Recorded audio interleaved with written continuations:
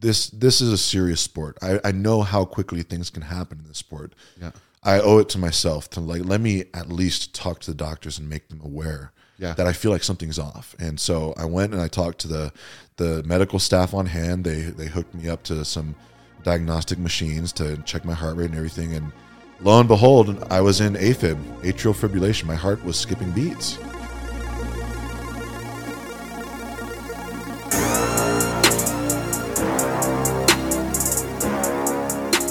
Welcome to the Shaw Strength Podcast. I hope you guys are doing well. Today, I am joined by Mr. Gabe Pena.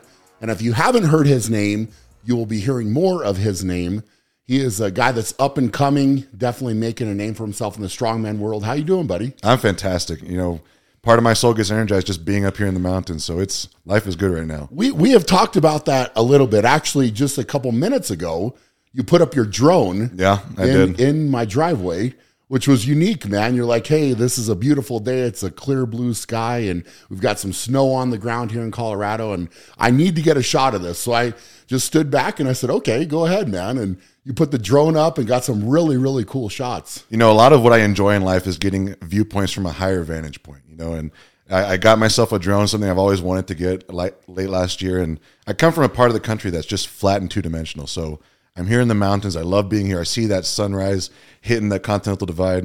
Let me put up the drone and capture some of these memories to take home. Yeah, I got to see a viewpoint from the house here that I have not got to see. So thank you for that. Yeah, of course, man. We'll definitely put it up again. It was awesome. So today we get to learn more about Gabe, and I'm really excited about this because I did a little bit of research.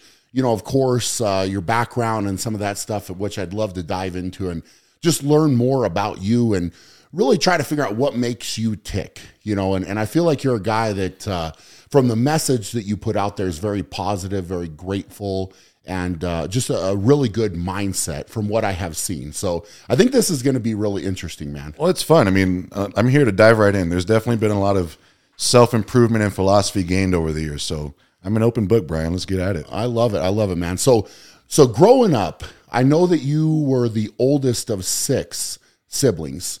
So with about a 2-year gap, is that right? Correct. A lot of our family friends and just friends in general like to refer to our family as the Brady Bunch. It's mom and dad and 3 boys, 3 girls, and I'm the oldest of the 6. That's crazy. So what was that experience like growing up? I mean, being the oldest, I would imagine you had to set the example and lead in a way, especially, you know, after, let's just say you were 4, 5, 6, 7, whatever, with some of your younger siblings, you've already been through it. And I would imagine you remember that very vividly, like being in that role where I would imagine your parents are like, hey, Gabe, can you help out? Can you do this? And, well, I mean, what was that like? Well, first and foremost, there was never a dull moment. You know, there was always something happening, always a kid crying. You know, it was, everyone always had each other's backs too growing up. But you know, there's a 2-year difference between myself and all my other siblings. So the next oldest, my brother Luke, he's 2 years younger than me. I don't remember too much of when he was a baby.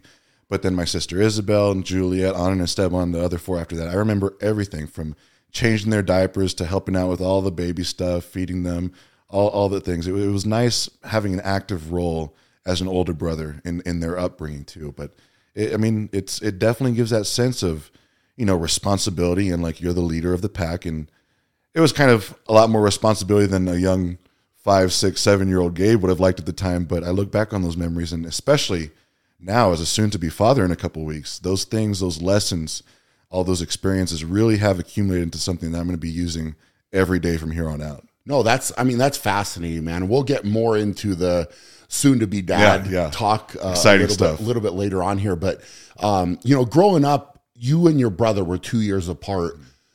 Was there a lot of competitiveness between you and any of your other siblings, or how did that go? And when did you first start getting into sports or different activities, or what were you into as a kid? Well, as a kid being into, I loved going out and exploring. Our childhood home was very close to a canal system back there in Edinburgh, Texas, and okay. You know, I have very fond memories of summer days where myself, my brother, maybe my sisters, but, you know, our friends who lived in the neighborhood, we just go out to the canals, walk around, look for turtles, lizards, snakes, just use the entire day out there being outside and loving it. That's awesome. What I was really into. And of course, later on, around like 4th, 5th grade, the Nintendo 64 and Game Boys came into play. And, we started loving that too. But I definitely always had this sense of wanting to get outside and explore and feel the sun beating down my face. I loved animals, lizards and snakes, reptiles especially. That was really my jam. Cool. So you could either ride your bike or walk to that canal system and explore, really. Yeah. And it was a different time, right? It was late 90s, early 2000s. So we were able to go ride our bikes, and our parents didn't have a care in the world of worrying about our safety. But I remember either just walking on the canals, traveling for miles, or getting on the bikes and, driving or cycling to the nearby next city. Yeah. Having those adventures as a kid, like it was very reminiscent of like watching the Goonies or any of these old like 90s adventure movies. And that's what it felt like. And it was invaluable and priceless childhood memories that I will cherish forever. I remember a lot of that growing up too. It's, my parents would say, okay, it's time for you to go ride your bike, go do something. And so you'd get together with your friends and just go ride bikes and, get into something, anything, right? Whether it was like, hey, we're going to build a jump to jump our bikes off of. Is it a good idea? I don't know.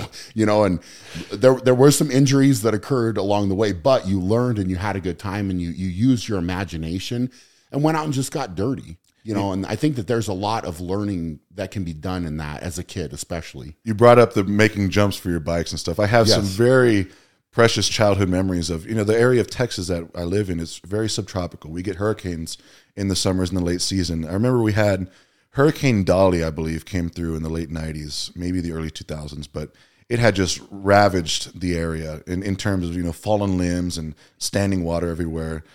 And so what did we do? School was canceled. We got on our bikes and we started driving through all these puddles, building jumps and crashing into like standing water.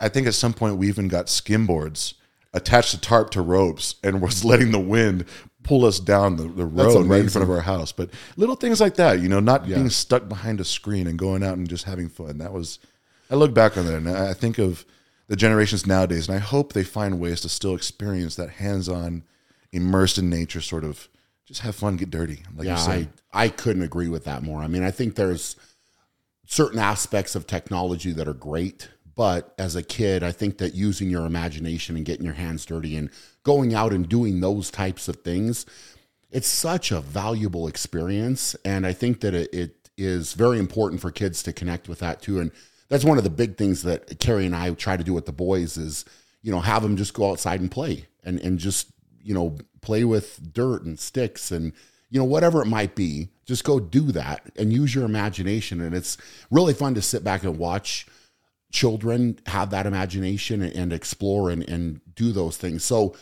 with that type of childhood, you're exploring, you're getting out. When did you find yourself gravitating toward anything competitive? You had touched on it before we got into the exploration phase of my childhood. My younger brother, Luke, he's just barely under 2 years below me. And that being said, we were each other's best friends and our biggest support systems growing up. He was the next oldest sibling, and we got to experience a lot of things together. But as the firstborn, I was learning how to navigate the world on my own. And then, of course, learning from how my younger siblings would navigate the world too. I might have had some competitive desires, but I don't think I really followed them through because I didn't have anyone really to push me other than myself or my younger siblings. I actually credit my brother Luke to getting me into working out. I had liked the idea of moving weight around, like in the middle school weight room at the time, but it was still very intimidating. But my brother, he and his friends were active. They would play football on the weekends, and he had gotten a membership at one of the local commercial gyms, and he had invited me to come along with him at one point, and I saw him start to transform. saw him start to build muscle. I'm like, my little brother's growing. Yeah. Let me get in on this too. Like he's doing some awesome things. And he actually, I really credit my brother Luke to getting me involved into working out. And he might hear that and be like, Gabe, how could you say that? Like, look at you compared to me nowadays. But he really, in the beginning, he was the one that got me to the gym, doing the squats, the bench presses, all the basic fundamentals of working out. And that was, I guess, the start of it all. That's it. And so how old were you? I mean, that's fascinating that your younger brother, in a way, and I mean, it's cool. That's really cool. I mean, to hear that and, for him to push you into it and for you to see him change and say, hey, kind of what's going on here? I want to kind of experience that as well. I mean, how old were you? I would say this was around between like 7th, 8th, maybe 9th grade. So we're talking like 12 to 14, right around that perfect age. Time. Yeah. And that was the start of working out and weight training. But I also remember when I was in high school, when we were both in high school, I was a senior at the time, and my brother was a sophomore. He joined the swim team, and both of us had grown up listening to our father talk about his experiences in high school on the swim team and how it was just one of the greatest things he ever did. And being the oldest, especially, navigating high school as the firstborn, figuring out all these experiences in life in that new realm, it wasn't necessarily my first reaction to join the swim team. But when Luke joined the swim team and he started doing well, it's like that same thing again. Little bro's doing it. Yeah. Let me get involved. And once he got in, I got into swimming too. And we were both competitive swimmers for his sophomore year and my senior year. I finished off high school being on the swim team with my younger brother. And that was just an incredible experience to have that level of intimate support in this new territory and discovering the competitive aspect of my life and my ambitions. And swimming is what I would say really triggered it. Getting on that platform, swimming the relays or doing the individual strokes. I love doing the butterfly. That was my favorite. But I also remember stepping onto that platform, waiting for that whistle, hearing it go and just giving it my all. It was me and my performance, and that was it. Just in that zone. And that triggered it. That was the start of my competitive side to life. So you didn't know swimming at all or anything really before your senior year? Or did you do any other sports before that? No sports. I was in band up until that point. Really? So marching band and symphonic band at the same time. But that swimming. What instrument? The French horn. Really? The French horn. I remember watching a lot of movies, especially like the Star Wars movies. You would hear that French horn come out and just have this epic and melodic solo. And I'm like, that's the instrument I want to play. That's and I cool. did. Yeah. And I tend to like more of the symphony setting. I wasn't a big fan of marching band. That was a little too, it was not the realm that I liked. I liked when the orchestra came together and you produced this massive, elaborate piece of majestic music. And that was what I liked. But so that's all I did. When did you pick that up? When did you start playing? In 6th grade, so right at the start of middle school. Okay. I played French horn all through middle school and through the first 3 years of high school. So let me ask you this, with that, or different things that you got into, when you started playing the French horn, was it something where you were almost competitive with yourself with that instrument? I mean, did you practice like religiously? Was it something that you could feel you just gravitated towards? You're like, hey, I heard that. I want to do this. I'm going to practice and practice and practice to make myself good at it. Or where was your mind at? That's what I'm trying to figure out. Hearing you say those things now, I'm starting to realize that maybe those competitive fires were starting to burn then too, because I would take, my instrument home and I would sit on the front porch playing like just not necessarily the best music, but just trying to figure it out and practice for all the neighborhood to hear. But I wanted to get better. I loved the idea of being first chair. I didn't want to be second chair. I didn't want to be third chair. I wanted to be the guy who got the solos. I wanted to be the guy that everyone looked to lead them through these pieces of music. And so I would practice my butt off. And I was first chair most of the time. And that was a trophy, a badge of honor that I was very proud to hold. So you could work by yourself solo and get better. Yeah. Now, that being said, I also did seek out, like help from the assistant band directors or things like that. But I mean, that's part of getting better. And it's not maybe doing it all by yourself, but when the rubber meets the road in something like that, if you don't put the practice in to get better, even with all the coaching in the world, you're not going to get to that level and earn that spot that you wanted to earn.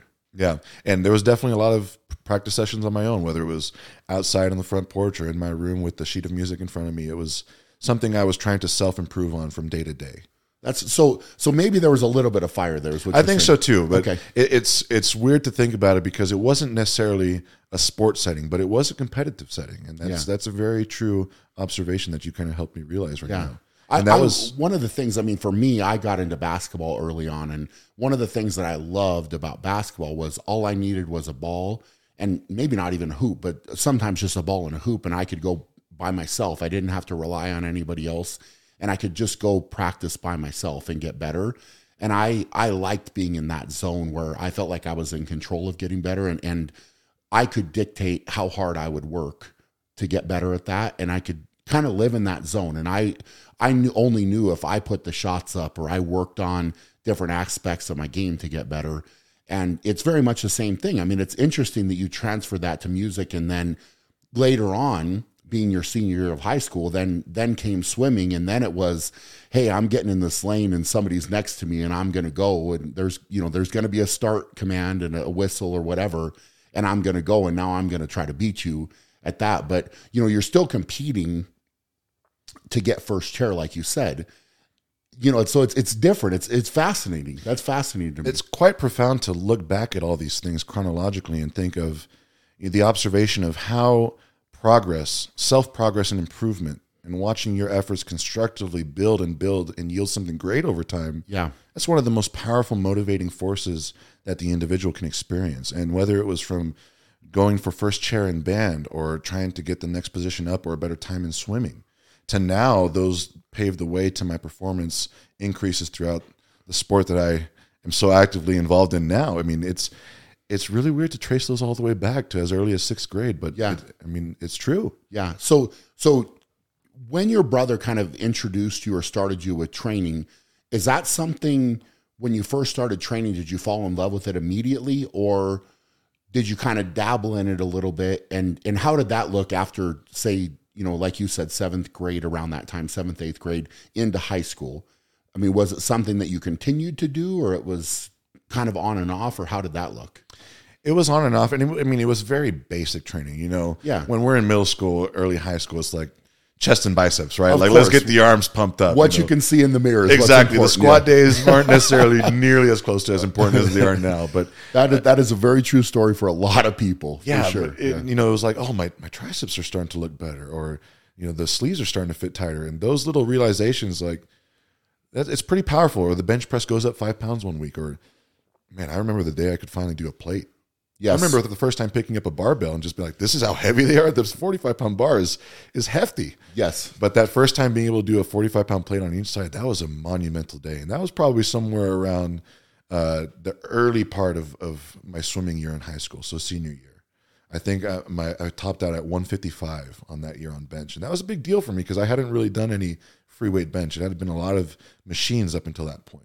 Yeah, well, working up to a plate is a big deal at the start, especially getting a 25 for a lot of people, and then working up to a 45, and starting to get the movement pattern down and to get stronger. I mean, it's something that it's fun to think back, to when you're starting and those accomplishments, and then comes 2 plates, and then comes 3 plates, and all these milestones along the way that, especially at that age, are a big deal, and the confidence that comes from that. You start to feel so much better about yourself. And like you said, the shirt aspect. So one of the things that I said early on, especially as I was trying to gain more weight, is I said shirts are like fish tanks, right? So if you put on, I would always force myself to wear a little bit bigger shirt and go in the opposite direction, because a lot of guys will go for the schmedium look, right? Oh, look at me, I'm filling out the shirt, my arms are so tight. I would always try to buy one size bigger, because I said, well, if it's like a fish tank, I'm going to have to grow to fill it up, right? So I'm going to force myself to do that, and then I know that I'm getting bigger by filling out this bigger shirt. So it was a mental game that I played, but it's funny to hear you say that, like the shirt's fitting tighter, and that's such a big thing to guys out there, I think, when you're younger and you get into training, because it's a representation of the work paying off, right? Like you start to feel better about yourself, and you're like, oh, I'm seeing more size, and I'm filling out my shirt good. It's just something good about putting on a shirt and it's a little bit tighter. Well, that's exactly it too. While building yourself down this path, like you said, you start to build up confidence as well. And I remember very early on, if I was in the weight room with my brother, I wanted to be there with him. I wouldn't want to go to the school weight room and go lift with all the football players. My confidence just wasn't there. Like, these guys are putting 2 plates, 3 plates up on bench press. What am I going to look like compared to them? But after I started getting better, after I started pushing and swimming, and my performance was improving from week to week, from meet to meet, I remember finishing off that swimming season, and I would just, as soon as I was done with my last class of the day, I'd change, go straight to the high school weight room, and I'd just work out there with the football players, even though I was a swimmer. Yeah. Because I had gained that confidence, because I knew my work was paying off, and I was growing both in body and mind. And that's quite an invaluable thing for a young individual to realize. But I completely attribute that to the constructive process, and it's an injustice for people not to feel that to some degree. And you have to have these endeavors that yield that, I feel like. So with the training, what point would you say it set in where you were really, I'm going to use the word addicted, but it had to be part of your life? At what point in that process, from when you started to being a senior, where you're like, all right, I'm done with practice, I'm going to go train and go in the weight room, and I have this confidence now. Where would you say at that point, what point was it where you were addicted to it? Now, it might not have been addicted to weight training, but the idea of training in general really started as soon as I started swimming. Okay. I think to that first swim practice that I went to, and just how much I felt like my butt got kicked just from the warm-ups, and seeing the other athletes and how well they were able to just cruise through everything. And it just seemed like it was as easy to them as walking. And I wanted that. And so I knew the only way to do that was to be continuously practicing and getting better, whether it was walking, running, swimming in the pool for laps, or doing weights in the weight room. I knew that in order to achieve those goals, I had to put in the effort. So at that point, I knew that training had to have some sort of keystone focus, in my week, whether it's 3 times a week, 2 times a week, 4 times a week, 5 times a week. I needed to know that I was putting the efforts in to get better. So that aspect of self-improvement and that realization started with swimming. But I wouldn't say weights took their core center point in my focus until a couple years later on after high school. Interesting. That's really interesting. So you're 18 years old. How, just for a size comparison, where were you at in high school size-wise? And, I'm assuming you got in a lot better shape with swimming and with that physical activity and that type of stuff. I mean, where were you at size-wise? Prior to swimming, the early years of high school, I was a little bit shorter, probably around like 5'6" to 5'8". And I was chubby at the time too. I was at 233 at that point. Okay. But junior year, I stretched out. And senior year, I was the same height I am now, 6'2". And I had graduated senior year of high school, 6'2" at 165 pounds. Wow. So I was a string bean, but a swimmer's build. Yeah. And very lean, very, very lean, but just as tall as I am now. Were you sad at all that you didn't start swimming until your senior year? A little bit, but all those voices of regret, there was never a point where they cast a shadow on the voices of appreciation. And it's weird to think of a young individual being able to rationalize these things, but all the times where I felt regretful of not having done it sooner, I realized that I did it now, and I'm enjoying it so much now, with my brother, just from the enjoyment, the experience that I'm getting, that's invaluable on its own. So it's like, I can complain and be regretful as much as I want for all the time that has been passed. Yeah. Or I can be grateful for what I'm doing now and think of what comes next down the road.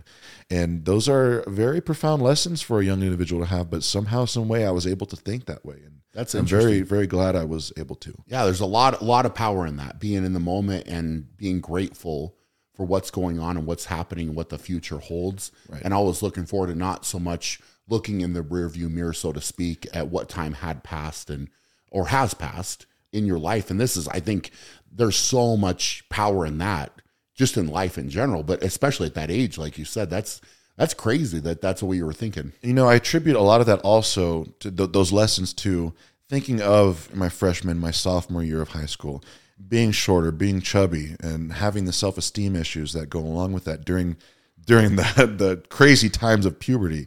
100%. And feeling that level of confidence spark and that level of body image confidence too that came along with swimming. Yeah. And just the overall improvement in quality of life. I was happy. I was chasing things positively.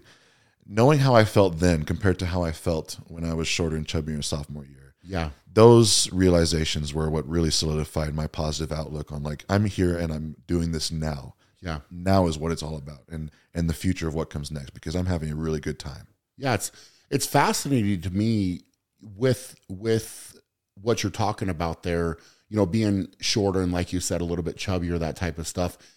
The confidence level difference had to be tremendous from, walking out of high school as a senior, feeling the way that you felt. So where did you take it from there? right? So you've got this new level of confidence. You're walking out of high school. I mean, did you try to continue it all with the swimming, or that was done, that chapter was closed and you were moving on? The competitive swimming I had stopped, but that summer of high school, I had continued to swim as a lifeguard, and I worked all that summer as a lifeguard at the city pool. So I kept myself in good swimming shape. And it was a daily part of my routine for warm-ups for pool time. I would swim, a quarter mile, half mile. I was still in good swimming shape, but I wasn't doing it competitively. Yeah. That being said, that summer of high school going into freshman year of college, that was kind of like that weird time in people's lives where, I was a goody two-shoes nerd throughout high school. But when you graduate high school and all of your friends are 18 and they're getting their freedoms, that's where, like the high school partying phase kind of takes over. So that summer, I was working as a lifeguard, but I was also going out to parties with friends, and that necessary experiences to a certain degree, but that also puts like the competitive athletic endeavors on the back burner because you're just having so much fun enjoying these new things. Yeah. And going into freshman year of college, it was still like, you're in college now. Parties are happening every week, it seems like. So the athletic side kind of took a back burner, and I wasn't doing anything competitively. I was, going to school, keeping up my grades, but when school was done, I would go and, party with my cousin at his apartment or stuff like that. And so at that point, what was your goal? What was your goal to be in life? I mean, what were you studying? What were your ambitions? I had started college on a track for pre-med, so a major in biology and minor in chemistry. I've loved the sciences my entire life, from the start of my early childhood up until I'm a major nerd to this day. But I wanted to, no matter how much I wanted to let loose on the weekends, my grades always were in the center point of my focus. I wanted that 4.0 GPA. I wanted to excel in all of my classes. So I put the time in on the books. So that was the focus. That was the focus, academics at the time. And I would say probably around that time too, I had gotten into my first long-term relationship that lasted about 2.5 years. Okay. And that was the major time consumer. Well, that took up the majority of my attention was, you have academics and then you have a relationship, and everything else kind of didn't seem as important in comparison to that younger version of myself. Interesting. So you're going down that road.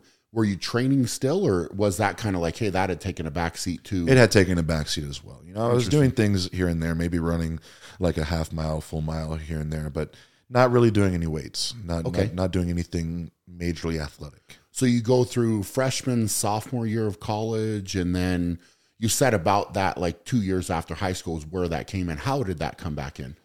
I actually attribute that switch to the breakup of that long-term relationship. And it was, there was certain, it was a breakup that I had to be the one to break up with this person because let me ask this, and you don't have to go into too much detail, but was it something that it wasn't a great situation? Was it a drain on your time in a negative way, that relationship? Because I know a lot of early relationships can be that, and sometimes it's hard to say, hey, look, I've got to get out of this because it's not great for me.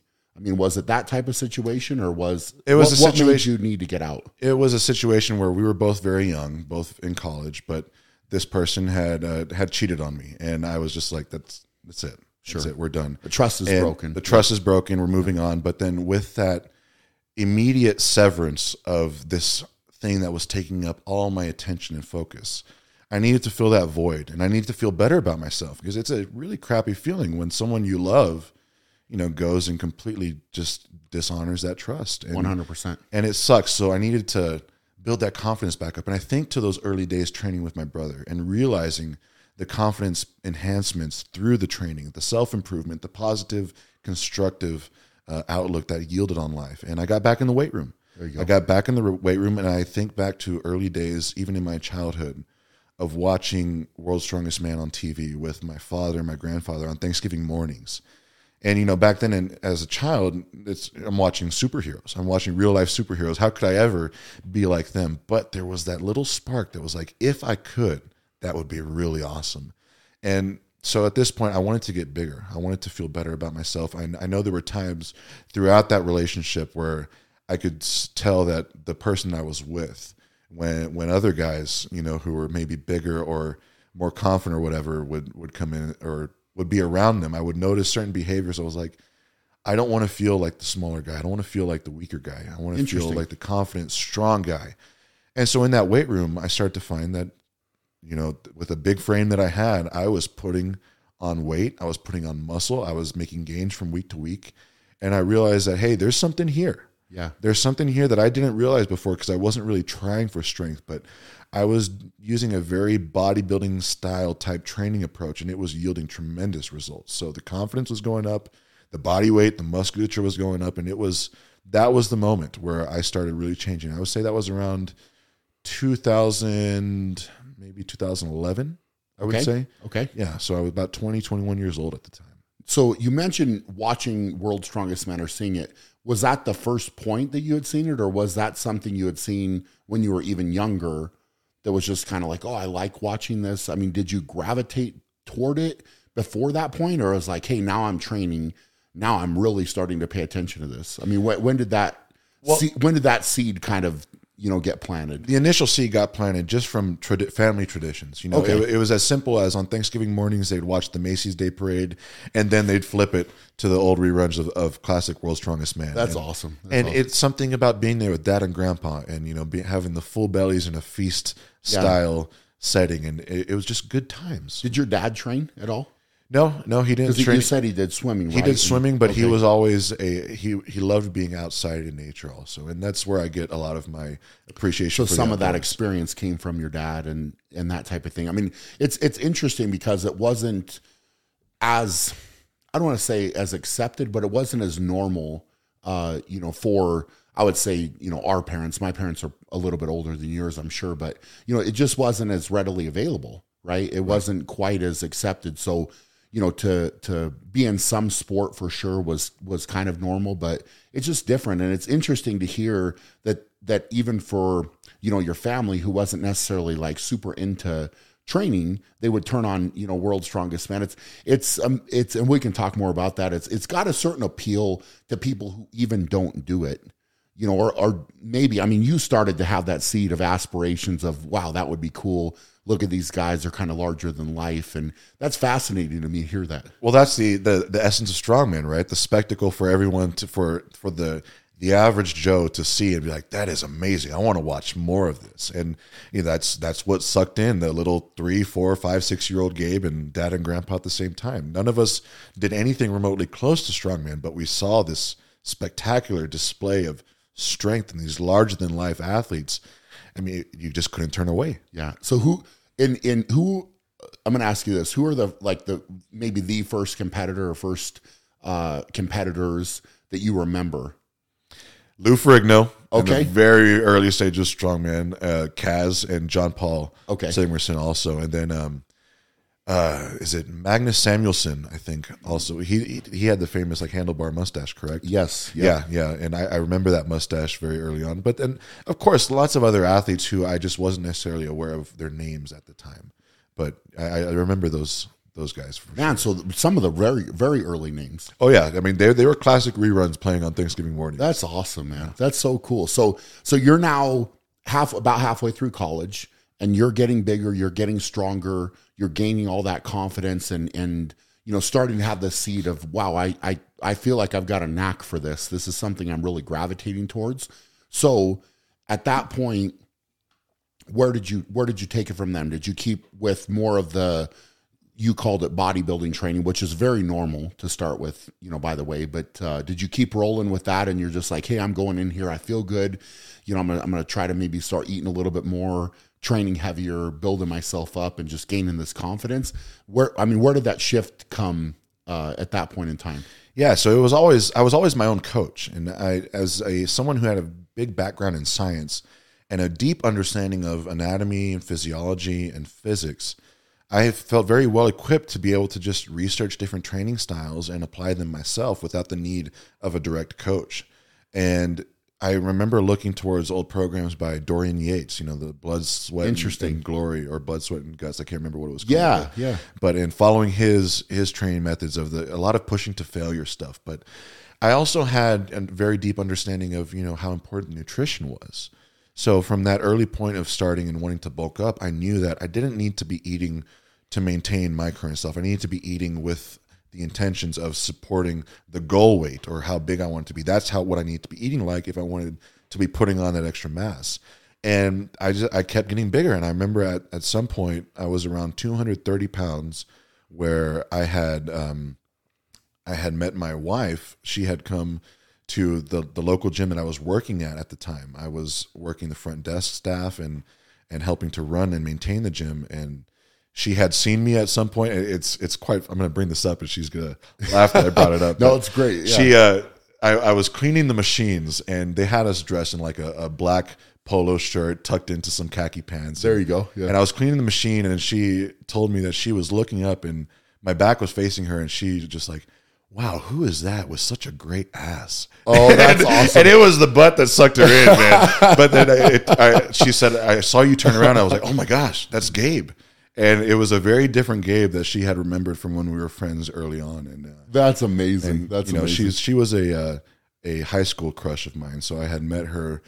She was my brother's age, part of my brother's circle of friends, 2 years younger than me. So I knew her in middle school. I had a crush on her while she was in middle school and I was in early high school. But we had stayed friends through the time, and I joked that I was kept in the friend zone. The friend zone, that's a spot that a lot of guys end up in and they can't get out of. Quite a stubborn spot for sure. But yes. We were very good friends. We stayed up late on the phones at night, and it was really cool to have. She was one of the first females I had an intimate connection with, through someone I could talk to and just be myself open with. But we were friends throughout. We kept our friendship throughout middle school and high school. But we're talking now. Fast forward to 2011. Yeah. So we had both grown up a little bit, and I had obviously changed a lot. I put on a lot of mass. Totally. I got that booty that sucked her in. There you go, man. I was doing deadlifts and squats at the time, and it was do your deadlifts and squats. Deadlifts and squats draw women in. That's true, man. Tried and proven, and they pull men out of the friend zone.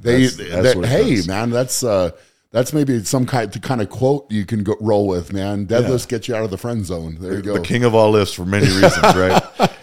But I hadn't gained all the mass through this bodybuilding time. But I had built this impressive muscular physique. Yeah, and your confidence has to be, I would imagine, just like you're so much more confident. You're approaching life in that way, and I say this a lot to people. It translates over to real life in so many different ways when you start training and when you start feeling that way. And that's why I've always said, I feel like everybody should train in some capacity because it has so much carryover to normal life. Even if your aspirations are not to go lift the heaviest weight or do strongman or powerlifting or anything really, but just to add training to your day, it's such a positive thing that so many people can benefit from. Oh, absolutely.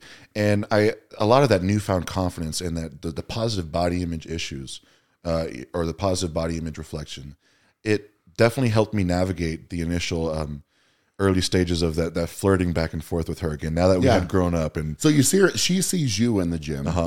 And she says something to you at this point, or like little small talk, but I could obviously pick up on that there was a little smile. There were some undertones there, and then, like maybe that message came through later on that day on Facebook, like, oh, look who messaged me. I haven't talked to her in a while, and then she was the one that sent the first message at that point. Yeah. Well, that's awesome. It's kind of like this. It's great. It was great to see you, sort of thing. Like it had been a while, and the conversation just kept going on from there. But I had a lot more confidence, and I was able to navigate in a way to where she was someone who I was very interested in much earlier, many years before. And that interest didn't die, and we had both only gotten older, and we had both of us gotten more attractive. I mean, since that, we're in a place in life where we're not kids anymore. We're young adults, and that was the start of it all. And we started dating in 2012, and I was still. So you're around 21 at this point? 21, 22 at this point. And, we started dating in 2012. I was still training at the gym. I met her at the gym. So she was obviously training at the time too. And it was very easy for us in our early stages of dating to go get partner workouts at the gym. She very quickly became my favorite training partner. That's awesome. And it's a weird thing to see me benching 3+ plates and have little 130-pound her, being my spotter. But she was my favorite training partner. We knew how each other... we knew each other's vibes. We knew how to read each other and how to support each other. And It was great. And at one point, she was friends with someone who was involved with one of the local rugby teams that practiced at the university. And she went out to some practices and wanted to, help get started a women's rugby team. And it was one of those things, rugby practices would last 3 hours. And so I'm like, well, Bianca's spending 3 hours of her day here. I want to be with her. Rugby sounds fun. It sounds competitive. I've seen it on TV. It looks like something I want to do. So I went out and I started playing rugby with the local team. And it was that same sort of realization when on my first practice at swimming. Yeah. When we do the warm up and my butt just gets totally kicked and we haven't even started practice yet. I'm like, I want to get better. I see these other athletes and they're a high level of performance. I want to be like them. Yeah. So I kept going to rugby practices. I kept improving there, playing at the games, competing in the circuit. And there was a point where, I'm about 230, 240 pounds at the time. Still doing. So you put on a significant amount of size. Significant amount of size and a significant amount of strength. I'm going up against guys. I remember my first rugby match. The team from San Marcos, Texas had a big Samoan athlete. I'm talking like 330 plus pounds and legs the size of tree trunks. And I remember I was playing, I was playing as a lock, and we were the forwards. We were there, the ones getting the direct hits with the opposing team. And there were many times where it was me versus this big Samoan dude. Yeah. But a lot of the foundation that I had built through deadlifts, through squats, through these big compound powerlifting motions, they had built the core strength and the total body power to where I saw this guy at the start of the game, and I was fearing him a little bit, but I went into each hit hard and not holding back. And there were times where I floored him. That's awesome. And I was able to keep running through past him. And I'm like, this guy outweighs me by almost 100 pounds, and I am holding my own. Sure. So that realization of power and that I definitely belong here, that I've built myself in a way to where I can hold my own. Yeah. That was incredible. Very incredible to experience. And I wanted to just continue to get better. And I think back towards those early days of, watching World's Strongest Man on TV. And I think back to how I've built this amazing base in myself, this bigger physique and stronger physique. And it seemed like the natural thing to do to reach out to a local strongman that I had heard of to start training with him. And I used it as my excuse to get better on the rugby field. Yeah. But there was also, those embers burning from early on, like, hey, I want to try some of this strongman stuff. I've seen it before. I want to lift the stones. I want to pull trucks. And it was just, as quick as jumping in on that first Strongman Saturday with him that I realized I have what it takes to do this. That's cool. And that realization of power, of my deadlift strength, my overhead strength, that's where it all began. That's where the strongman side of Gabe Pena began, was seeking out improving better on the rugby field. And so you were 22, 23? 22 at the time. Okay. Yeah. 22. This was 2012. So it was just the first day of training that it was like, I love this. Yeah. I loved it. And I knew this was late 2022, and I knew of a competition that was happening in early 2023. Okay. And I started putting my efforts towards that. And I was still doing rugby at the time, still doing rugby, playing rugby games on the weekends. And then, it was a crazy thing to compete in rugby one day and then go to strongman training on Sunday. It's different. Yeah. Different. But a lot of those lessons also gave me the invaluable insight on how to measure your overall performance and recovery capacity on a weekly basis. For sure. But, that's fascinating, man. So you're got your feet wet, so to speak, with this. And I'm assuming they had a lot of the implements and things that you needed to train with. So were you going to a normal gym during the week and then going there, or were you doing all your training? No, it was normal gym during the week. I was still working at this local gym. It was called Freedom Fitness. And I had met my wife there while I was working as a supervisor for the front desk staff. But through my continued performance increases, I didn't want to just be behind the desk and cleaning machines. I started working with the personal training company that called that gym home. And so I was a personal trainer. Perfect. And later on, I found myself as the head trainer on that location. And I kept improving in my own life, and that reflected in a lot of the other lives that I helped coach and train. And that was a really cool thing. But so that was something you gravitated toward early, with training people, helping them out, inspiring them. And definitely. It's still something you do now. You coach people and help them out. And we can talk more about that for sure. But going into this strongman arena, right? You set your goals in this first contest. What was that like? putting in all the work in the months of prep, it was incredible to see my numbers build up. I had started strongman training with this local athlete, and I think I had pulled my best deadlift was 635 at the time. And over the course of the build-up to that prep, I had gotten a 700-pound deadlift. That's awesome. And there was a max deadlift event in this first competition, and my big goal for that contest, I wanted to pull 725. I wanted 7 plates and a quarter on each side. I wanted to do it. And I did just that. And I have some photos of that day from that contest. I'm wearing those old Vibram 5-finger toe shoes at the time. I got a buzz cut going on, wearing my rugby shirt for that competition. And I won that contest. It was my first strongman competition. It was at the River Rat Gym in Far, Texas, and I won. And it was to win that first strongman competition after the months of prep I had put into it. That just further solidified the notion that this is a path that I want to follow and just give it my all. Yeah. And, winning that first contest, it was just a week before my birthday.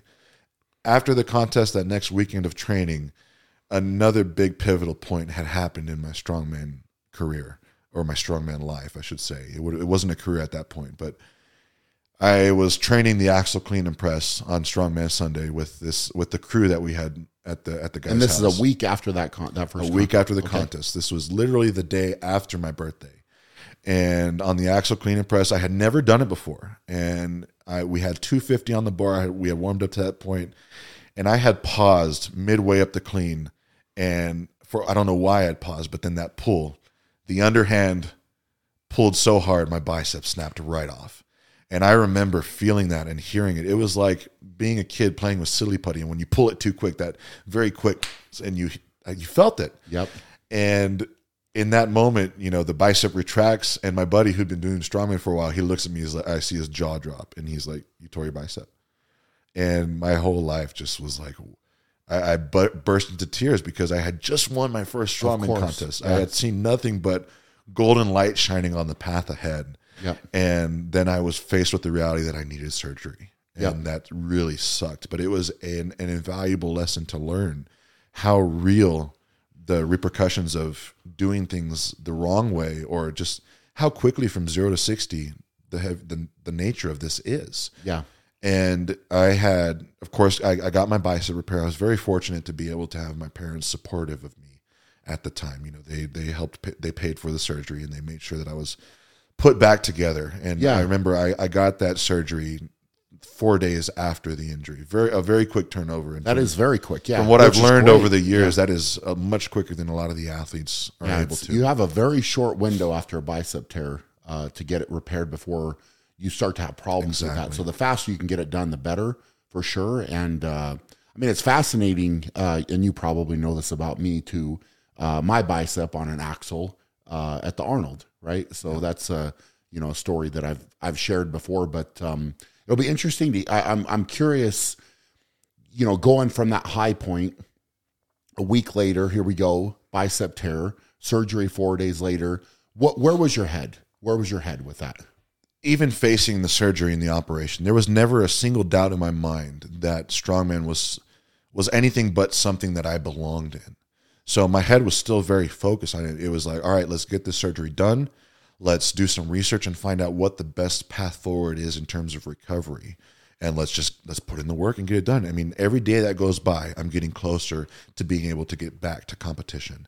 But, having a torn bicep, that put rugby on the back burner. I'm not catching balls. I'm not running. I'm not tackling people with the torn bicep. So rugby was on the back burner. And even when I recovered, I felt so attached to strongman and just getting stronger and being a strong person that I could not rationalize the dividing my efforts and my recovery capacity up between rugby and strongman. I knew that, if I did both, I was not going to be great at both. I would be good at both, but I could not be the level that I wanted to be, in either. And more important, I knew my heart was in strongman. Yeah. And so through that, that's an important realization to make, though. It is. And it's a tough one to make too, because I would still go out to the local dive bar and see all the guys out there drinking after practice, having a good time. Like, Gabe, when are you going to come back out, man? We need your power out there on the field. Like, I don't think it's going to happen, guys. It's through the recovery for the biceps injury, I was still training. I was doing a lot of unilateral training. I had remembered reading some articles that if you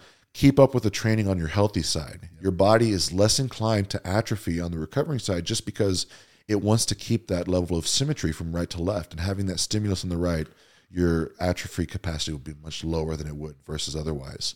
So I was still doing unilateral arms training, but I was doing a lot of squatting. I was able to still thankfully do deadlift. So my deadlift never really took a back burner. I didn't have to wear a strap either. Just the way that the bicep was repaired, I was able to maintain an overhand grip and use straps and still hit my deadlift hard. How soon did you start doing that after the repair? I want to say after the initial first 6 weeks, I was able to start getting back to just heavy deadlifts. So it wasn't like immediate. Wasn't immediate. I mean, I was still deadlifting, but I wasn't doing 6 plates. I was doing maybe like 225 for But once reps. you could straighten your arm out and be comfortable with it, you could strap in, and that's very much the same for me. It was, you can do that, but first and foremost, you got to get the full range of motion back and that type of thing. But it sounds like you handled it great, man. I did the exact same thing with training the other side and didn't really skip a beat, to be fair. I worked on things I needed to work on. So it sounds like you did the same thing, which is awesome. And knowing that my endeavors were more along the route of strength, I wanted to, I adopted more of a powerlifting style training. I knew that I could squat, I could deadlift, and I could bench press. And I knew that having those 3 core lifts and my regimen centered around them, I could still be making the gains, and I wasn't going to be losing any. I was actually going to still be making progress, even though I couldn't do the strongman stuff. And at the time, I was following Brandon Lilly. He, his cube method for strongman was something, or his cube method for powerlifting. And then knowing that Josh Thigpen had done the cube method for strongman also, keeping myself very in tune with that style of training rotation, being able to do things with, the squat, the deadlift, and the bench press as my core lifts. I was still doing competitions. I was doing deadlift competitions at the university. I did a bench press competition in one of the neighboring cities. I kept the competitive fires burning. And it took me the better part of a year to get back to strongman. I remember the hardest thing for me to get back to doing was stones.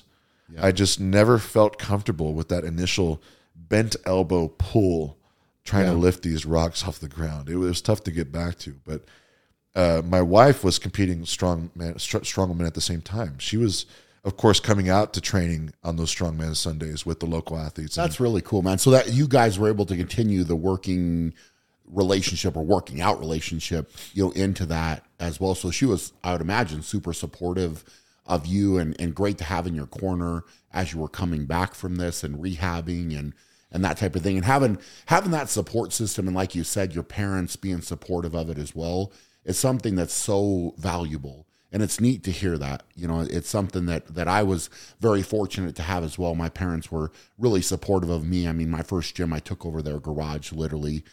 They couldn't park in there anymore because that's where I was going to train, and they were totally cool with it and didn't quite know everything about strongman and what I was trying to do, but they were supportive. So it's neat to hear you had that support, and then your, I guess at that point, future wife was in your corner as well, and you're coming back from this. So, I remember the same thing, man. The stones, lifting the first heavier stone, it was such an amp up to do that for me, and I was like, you know what, I'm ready. I know I'm healed. I know I've done what I need to do.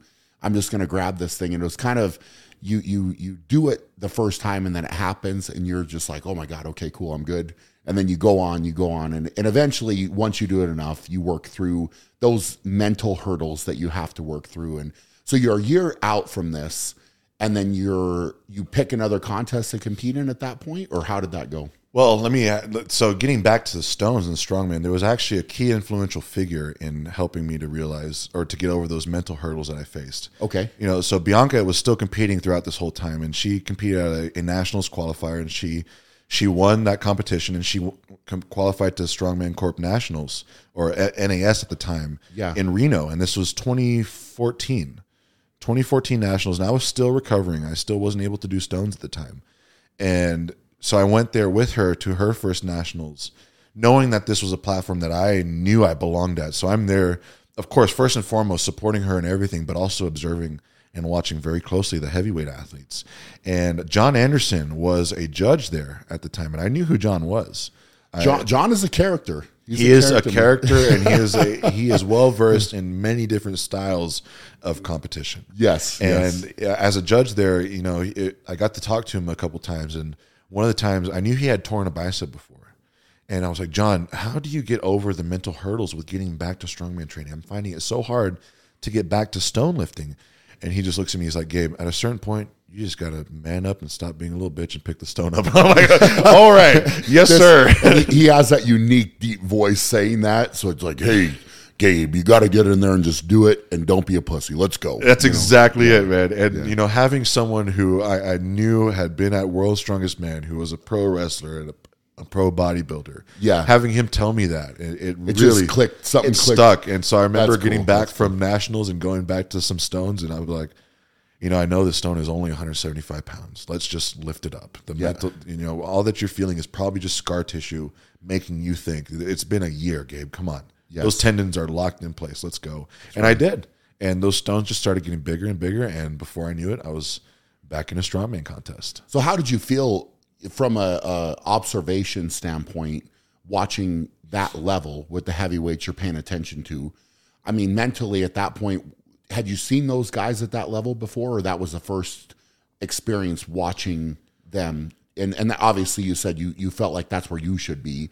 Did you feel that way watching them, or what was your perspective there? I watched these guys knowing 100% that I could do what they were. There was definitely guys who were really strong, and Instagram was already a part of my life at that time. So a lot of these guys, the Hodge brothers, Alan Colley, even Martins Lisis, who was just a twig compared to what he is now at the time. I remember seeing him do pistol squats as a warm-up for card deadlift at that show. But these were guys that I had all seen on Instagram. And so getting to meet them in person, talking with them, and then watching them in the moment at this national championship, realizing that these were the trials that I know I need to be facing, and seeing them do these things, seeing the way that they conduct themselves, their techniques, their level of strength. It just was more affirmation that this is where I belong. And I took, even though I wasn't competing and I was a spectator at the time, I took all that experience and learned from every single bit that I could. And it definitely, I came out of that nationals as a spectator just as strong, or just as much of an increase as someone who had been there competing, because I was just trying to take that much away from it. It's really important to have those experiences and to see that level and to visualize yourself doing it as well and being there. But it's neat that you were able to see that, because then you can kind of take that experience back to training and say, all right, here's what I've got. I got to see my competition and where I need to be. So you go back to training with a fire, I would assume at that point that, all right, I'm going to do this and I'm going to make it happen. Yeah. I mean, and of course with those words from John Anderson too, like that fire was all too hot by the time I got back home and started training, and it was reignited, and, getting those mental victories on doing the stones again and everything just clicking with this newfound experience of watching these high level athletes, of watching what it took for them to win. And that was the competition where Alan Colley won his pro card, and seeing that path right before me, like from local to regional to nationals to pro level. The path is paved. This is it, Gabe. You know what you got to do. Let's put the nose to the grindstone and get to work. So how did you get to that point then? Your first nationals was 15? My first nationals was the next year, 2015. Okay. And so I was doing state level competitions, getting my qualifications. I think the next competition that I had entered in was only a few months after nationals, after that 2014 nationals. And I got first place. I won my nationals invite, and from then forward up until nationals next year, it was just about, let's just get strong. Let's hone all the events, hone all the skill. And so nationals 2015 came around. It was, I think that one was in Quad Cities, Iowa for the first time. And I had placed third overall. Okay. I had gotten my Arnold invite, and I was up again. And third overall, I mean, I weighed in just barely under 300, so I was not part of the super heavies at the time. But seeing how my score measured up to the guys who were 100 pounds heavier than me, it's just all these factors that just add even more fuel to the fire. Like, Gabe, this is your path, man. You can do this. Yeah, getting third there is got to be a big, feather in your cap, so to speak, and reinforcing all of these things you've been thinking and reinforcing all the hard work as well, everything you've been putting into that. So did you feel like, and I already know your answer to this, but you've probably felt like you learned so much from going through that experience the year before. You saw it, now you're there, now you're on the podium, third place, going forward, gaining all these experiences. And I just from our short talks that we've had, I can tell that you're learning and learning and learning and just getting better and better, and then going back and applying it, and this is something that up and comers, the sooner you learn to do that with yourself, and I say even for myself, I'll still learn stuff from contests that I do, and I'm always trying to improve in some way, shape, or form. It might be the smallest little thing, but I'm picking something up, I'm learning something different, and you're taking that wealth of knowledge then to the next contest and the next contest. So where did your path go from there? Your third place there and moving forward. The next step was the Arnold. I qualified for the Arnold with that third place podium. And so I knew the Arnold was coming up in like 5 or 6 months ahead, up in March. And to have my first nationals that I was competing in, to podium and to get my qualification to the world championships for the amateurs. I mean, this was huge. This was massive. And I did not want to let this opportunity go by without me fully giving it my all. So even just coming out of that nationals, like you said, watching all those videos over and over and over, dissecting every minute detail and finding all the areas I could improve, I applied that through all my training. And next came the Arnold. And my first world championships, the world stage, a 2-day competition. And that's 2016. This is the 2016 Arnold, okay. my first world championships. And we had gone through all the preliminary qualifiers, the qualifying rounds, and I remember placing well and doing well in every event. And then when it came time to that last qualifying event, I was going up against a Polish athlete, Mateusz Ostazuski, and we were neck and neck, tied in, or like it was anyone's game between us, whoever won that last event. And I remember picking up the last sandbag in the loading medley, and he picked his up vertical.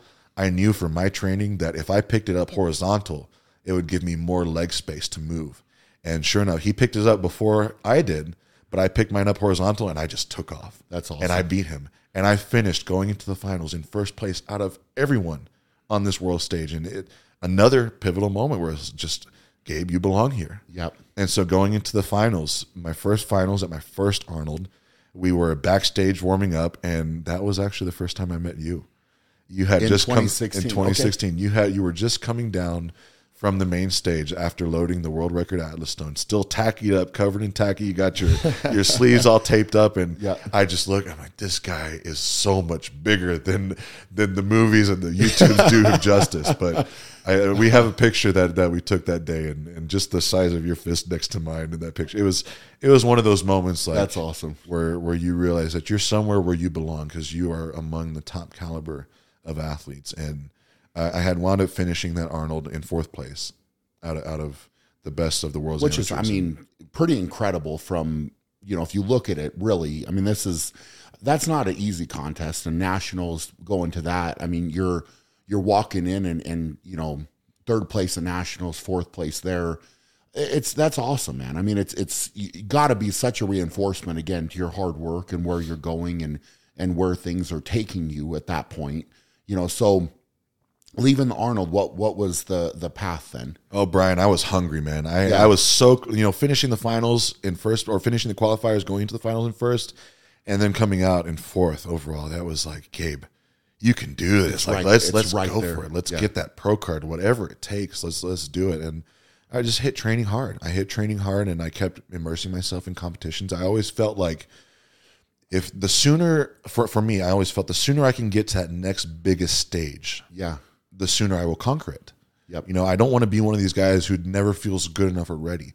I want to be the guy who builds myself as best as I can and just immerses myself in the challenge, and let's see where I stack up, because no matter what happens, I will come out of that experience stronger and more able for what comes next. And after the Arnold, I knew where I belonged, and I knew I wanted to go against pros. So there was a Giants Live qualifier in Martinsville, Indiana, and it was a pro-am. So pros were able to, or amateurs were able to compete against pros. And I heard about this competition. I'm like, I want in. And I drove all the way across the country with my wife and another friend to compete there, and it was a 26-hour drive. Wow, that's awesome. I had just gotten my Chevy Colorado at the time too, so that was the inaugural road trip. Breaking it in for sure. Breaking it in, traveling up there, and then I remember these guys were like, this amateur drove all the way across the country from South Texas to be here, and I remember I had met Rob Kearney for the first time there, competed with him. Marshall White was there. Johnny Wasisco, just a lot of the guys that I know are still the high-level pros nowadays, but that was the first time I got to compete against them.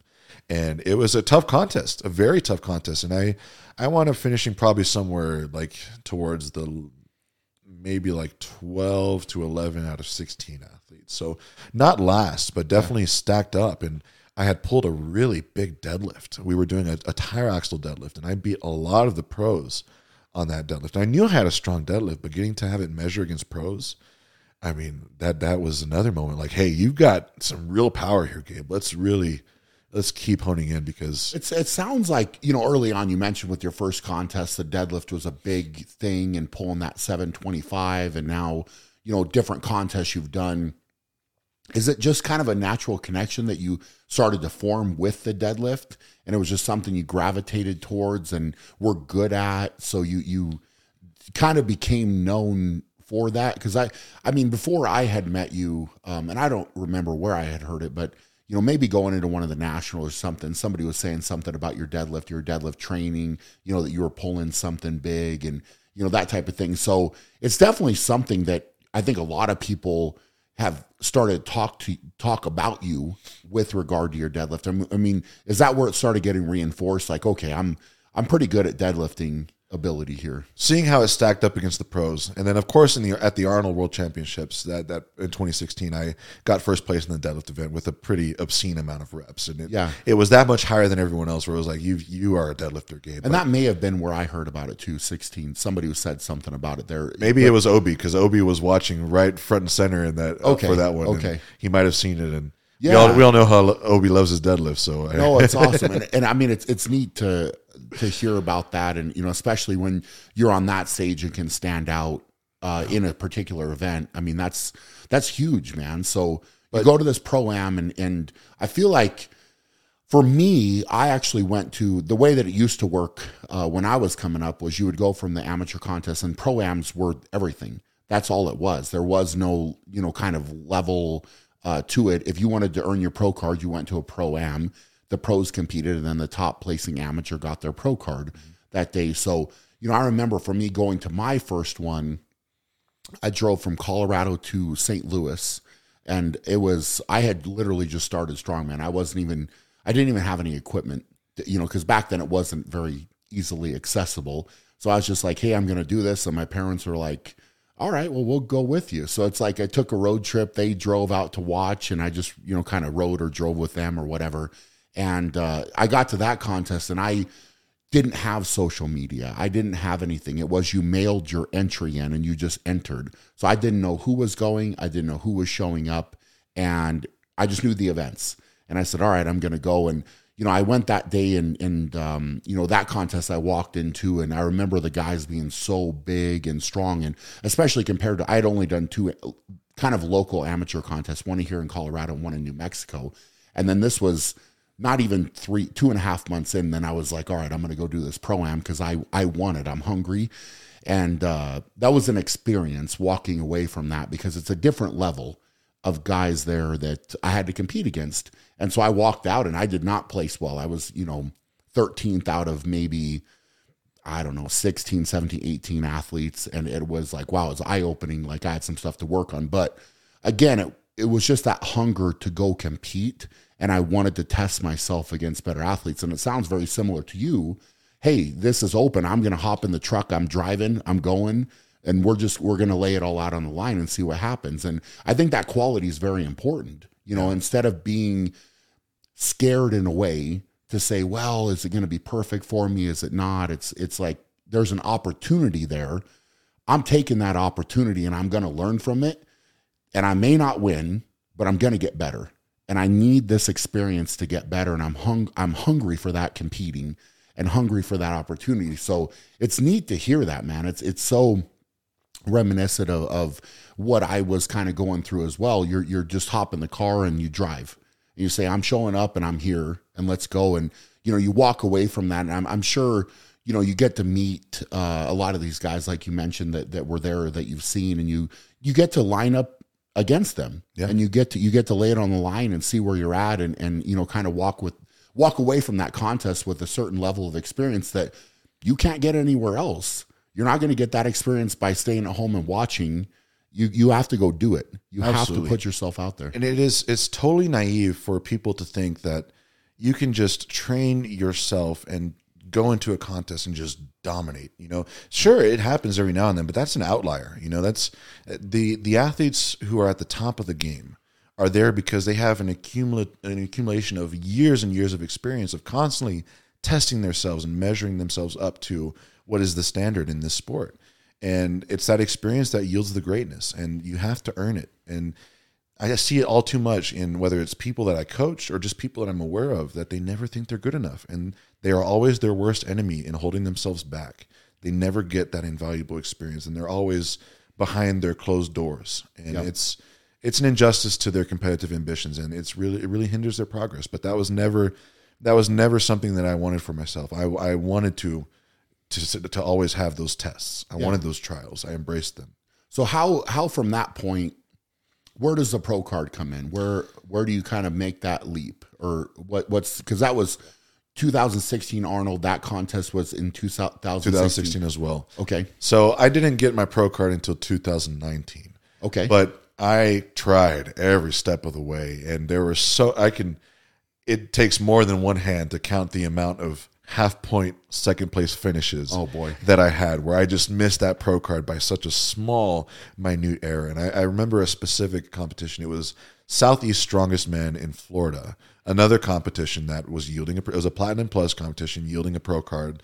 And I drove from South Texas, 18 hours all the way to the tip of Florida to go do it. And it was I had been keeping. Trey Mitchell was at that competition too, and then another high-level strongman at the time, Davis Dilly, and we were going through the events. I was keeping a high placing. I got first in the yoke. That was actually the first time I won money from an event. Alan Colley had put some money on the line. Great, he was like, whoever gets first place in the yoke, I will pay you some money because I'm a good yoker and I respect that. And I got first place in the yoke, and it was crazy because I didn't think I did that well on the yoke, and I thought I moved a lot slower than I did, and they showed me my time, and it just blew everyone out of the water. So that was awesome. Cool on its own, but we had a brutal keg carry medley for that one. It was 6 kegs staggered over a 75-foot course. Wow, okay. 6 kegs, and you had to start from that first one, take it down to a loading mat, run back, and just back and forth for all 6 of these.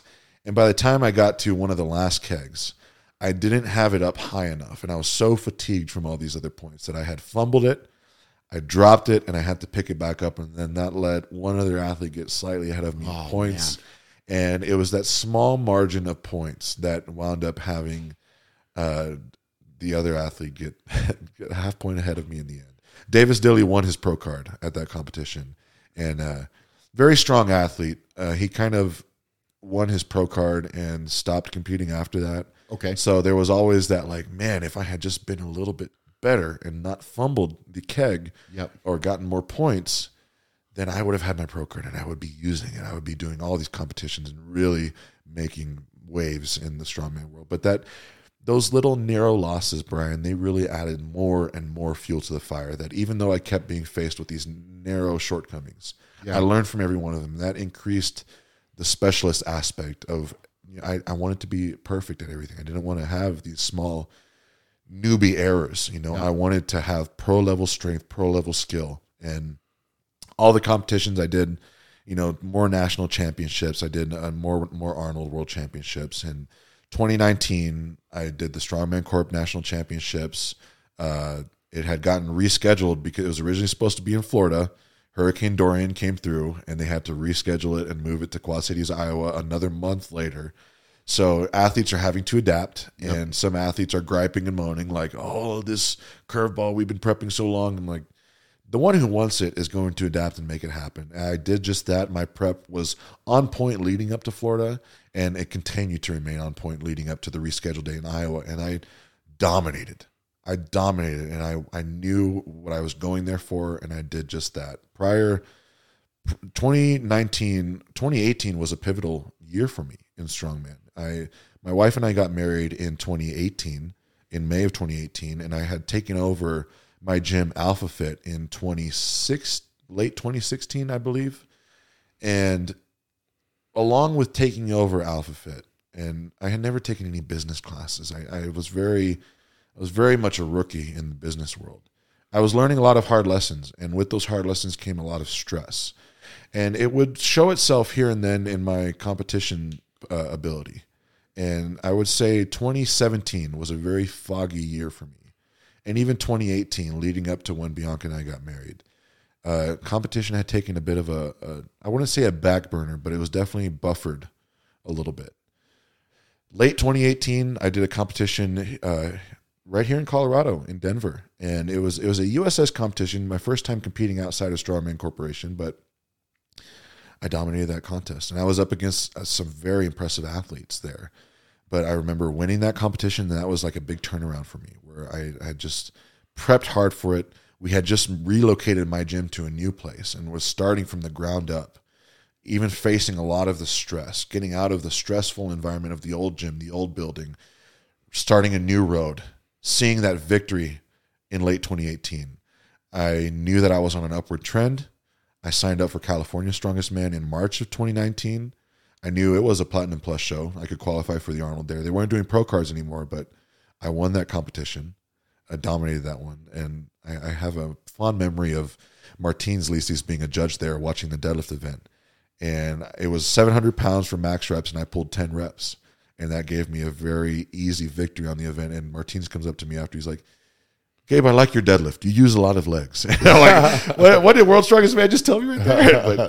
But you know, he that was another just a really good feel-good thing to hear. But that victory at California's Strongest Man in 2019, that momentum riding right after the foggy time of my career, I was on an upward trend. And so going into that 2019 Nationals later on in the year, it was clear to me that I was going to get my pro card. And I went there with the intent. I just did just that. Yeah, I became a pro in 2019. I mean, it sounds like your path was unique in a lot of ways, right? Because you have, you know, compared to, say, someone like me, I competed and I did that pro-am, went to another one. So that was in January. I went to another one in May. And then there happened to just be another one in June. So the one in May, I went from getting that, you know, 13th or whatever place I got in that one to getting third. And then I won it, my pro card, the next month. So I was basically, from the time I started Strongman to the time I was a pro, was about 6 months, give or take. But I was hungry for it. And I, you know, made a big change from not training with any of the equipment to actually getting a few implements that a guy welded for me, helped me tremendously. And then I was able to take that path. So very different to what you went through and your buildup. And like you said, those second places, those half points, those little errors or changes in the contest that will eat at you. A lot of times you learn a lot from winning, for sure, but you also can, in a lot of ways, learn more from losing, right? And where do you need to be perfect? And I feel in a lot of ways from hearing you talk about it, you probably were able to refine a lot of things, and you looked at details a lot more closely, because a half a point will eat at you. I mean, I know probably better than anybody about ties and these type of things, second places that were close. And, you know, when you start to analyze contests that way, it can teach you a lot. But when you bring it back to training, it makes the importance of training so much more clear, right? Because you're going in there, and when you're applying it to your training, you're not training for 5 more reps. You're training for 1 when you need it, right? So every training session becomes, is this the training session that I'm going to gain that 1 more rep? Or am I going to get just a half a second faster or 0.2 of a second faster? All those things become so magnified as you're going through and training for these things to be the best that you can be on the day. And you're hungry for this competition, and you know, to come that close and then to go through the things that you went through with your life, you know, and you're calling it a foggy period, but that's a big undertaking, man. You took over a gym, you moved a gym, right? You're getting married. This is a big life change. And so, you know, to stay on track during that type of period is good.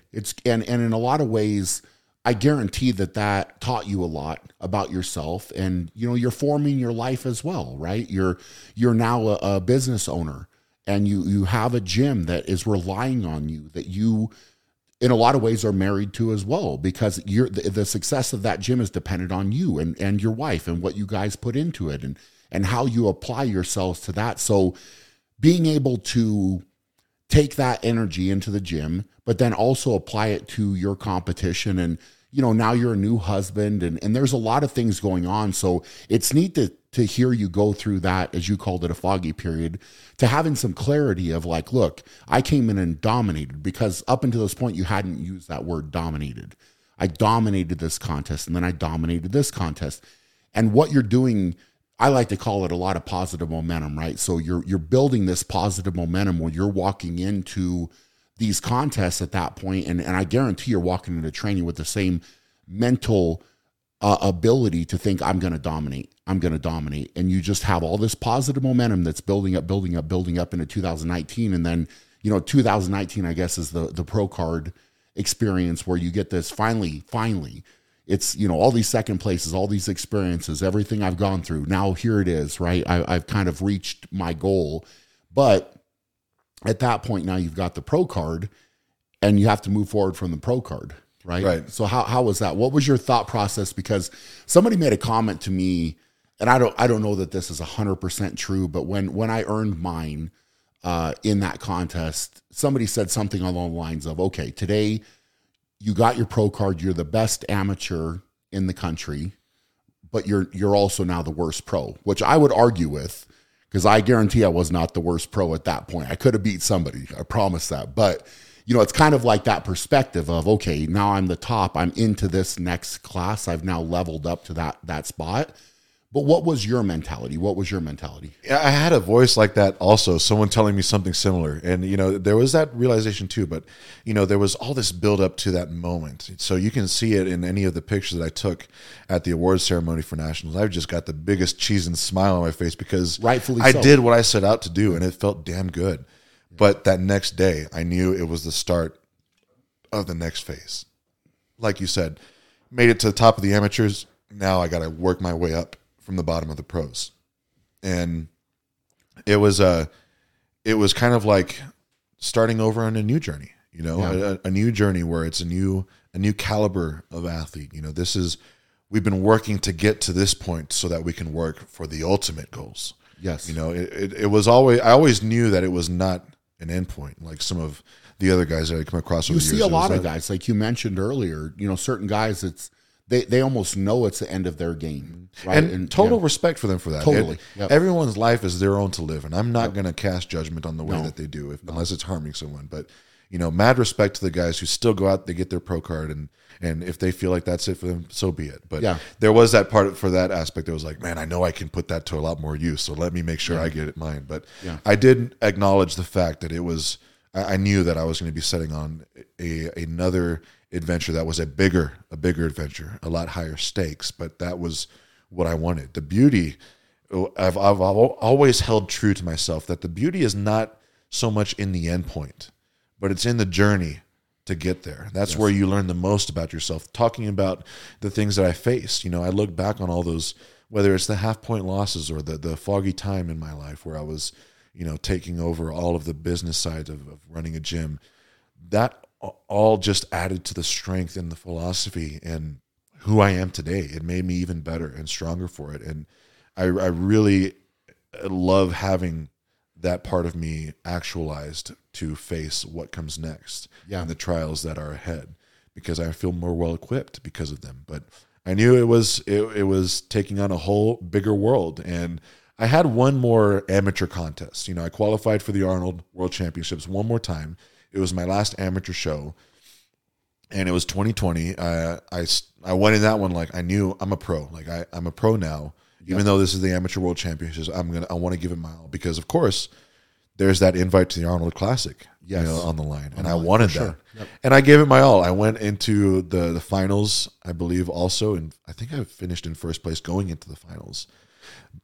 But yeah, I did, because I dominated that deadlift event. I really did. We had a deadlift medley, and that really sealed the deal for me. But the finals, we had a circus dumbbell and we had a hand over hand sled drag, and two of the Russian athletes just really turned up on that last day, and they got first and second. I got third, but very narrow margins. Yeah, it was just those last two events were not my strong suits compared to them. But I gave it my all, and I still podiumed, and it was my highest placing at the Arnold. Yeah, but, that was how I wrapped up my amateur career, we could say.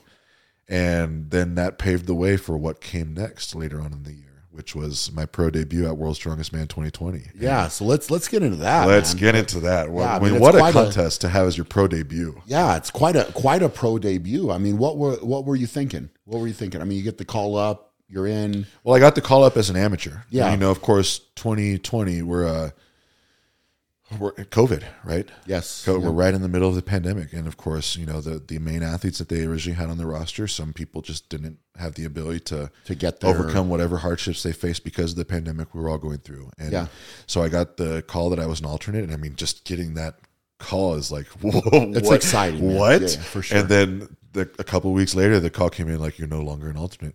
You're on the roster. And that realization, like, holy hell, my first pro show is going to be the big one, for sure. World's Strongest Man 2020. This is it.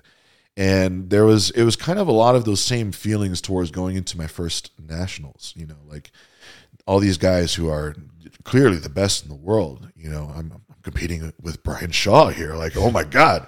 Yeah. It's kind of like that freshman going into high school, right? Yeah. That first day of school, and you're just walking among athletes who are casting big shadows. But it was just an incredible experience. I knew that was where I belong. We talked about my philosophy of the sooner you get to that big stage, the sooner you conquer it. Yep. And so I was ready to just give it my all and fully immerse myself in the experience. And I mean, I went in charging hard into that competition. I built the biggest, strongest version of myself that there had been up until that point. So I felt very well equipped for that show. But even leading up into that prep, there was quite a bit of hardships going into this. And not many people know this. But right at the time, I want to say it was 3 weeks out of World's Strongest Man in 2020. Okay. I was with Cerberus Strength at the time, and they had just come out with a soft belt. And I had seen a lot of other athletes do the double belt combo, where they would put on the soft belt and then the lever belt on top of that. Yep. And I was like, let me try this out. I mean, more back support, and it's only going to make you better, right?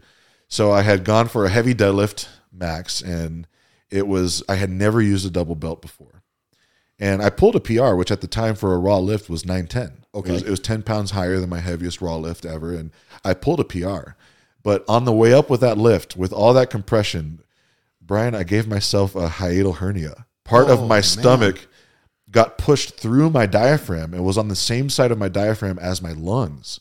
So there was 2 weeks leading up to that show where I'm feeling like I just got some sort of gastric digestive issue, and I had no idea. I mean, I knew hiatal hernias could happen, but it was the last thing in my mind as to what actually happened. I was like, I must have food poisoning. I was trying everything. I was working with my doctor and getting colon cleansings, like whatever could alleviate and make my job better, because I was in pain and misery. Yeah.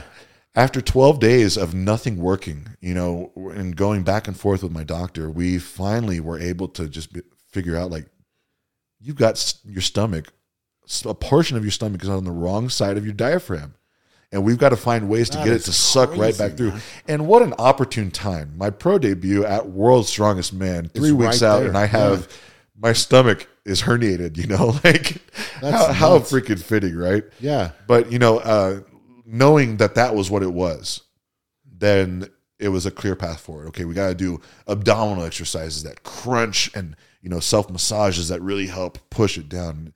And it probably took maybe like 4 or 5 more days beyond that point to get the stomach to go back there. But once it was right on the same side of the diaphragm again, we're set. And I was not going to wear a double belt again for a long time, I tell you that. But it was just one of those things, like, where you get served a big slice of, you didn't know this could happen, but it did. And you have more experience now thinking of how you can prevent things like that happening in the future. But that's crazy. So you're dealing with that. You're trying to overcome that. Plus you've got this looming World's Strongest Man contest that's your pro debut there. And it's another obstacle you have to overcome. You get to the contest, and what were you thinking? I mean, walking in, you got the qualifying group.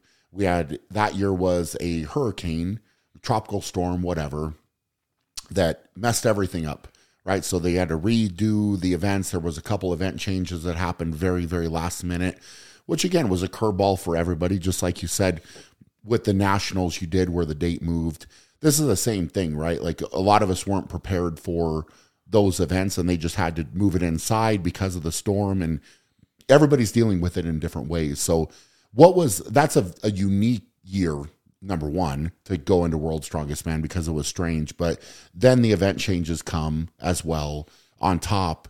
So I can only imagine. I mean, I know that I dealt with it a certain way, and I've been through a lot in my career, but having your pro World's Strongest Man debut happening and all these things are going on, I mean, that's a whole different thing, man. It was one of those things where that has always been the ultimate goal, to compete at that stage. Yeah. And even with all the hardships and obstacles that I faced getting to that point, even in the recent weeks leading up to it, I was just so damn happy to be there. I wanted to give it my all and just really just take as much of it away as I could. Yeah. I mean, I went into that competition knowing that I have what it takes to get to the finals. Yeah.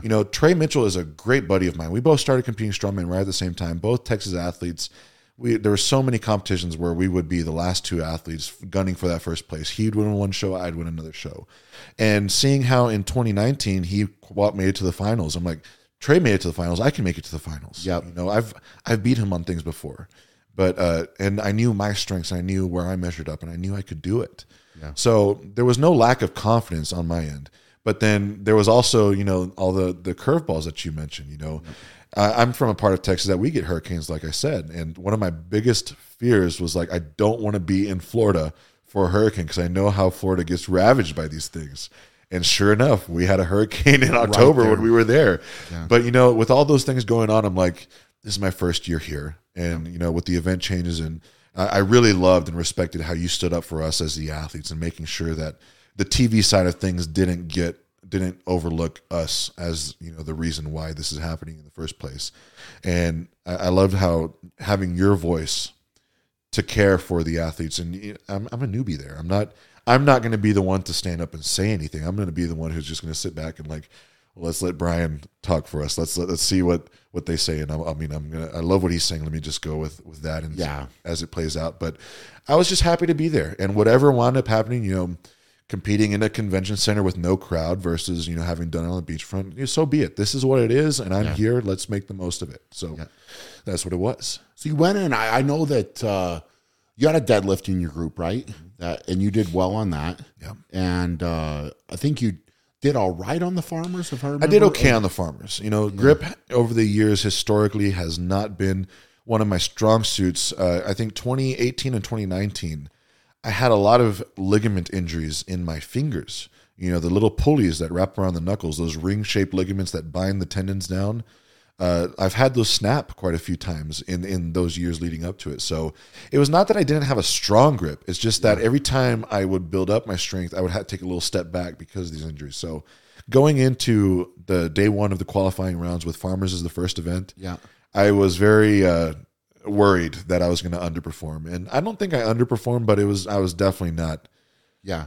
I was not one of the best performers by a long shot on that. So there was that, but I knew I had deadlift in my qualifying rounds, and I'm a deadlifter. Yeah. And so I knew I was going to just pull out all the stops and give it everything. And I got second place to Jerry. Yeah. In that, and Jerry just so cool and collectively pulled out one extra rep, not even phased. I'm like, well, yeah, of course, it's Jerry Pritchett, But I felt really good about my deadlift event, and so I finished that day one of the finals feeling in a good spot, ready to take what came next in day two. But that day one was, wow. I mean, they told us to be out the door by what, 8 a.m. Oh, the timeline was not kept. I think all of us finished the day probably 8 or 9 o'clock at night, right? And this is the start of literally the start of World's Strongest Man. And because of the storm, and they were trying to start outside and pushing it back. Now all of our rest day was also gone, which a lot of people don't realize going between the finals, which very much for me changed my game plan in a big way.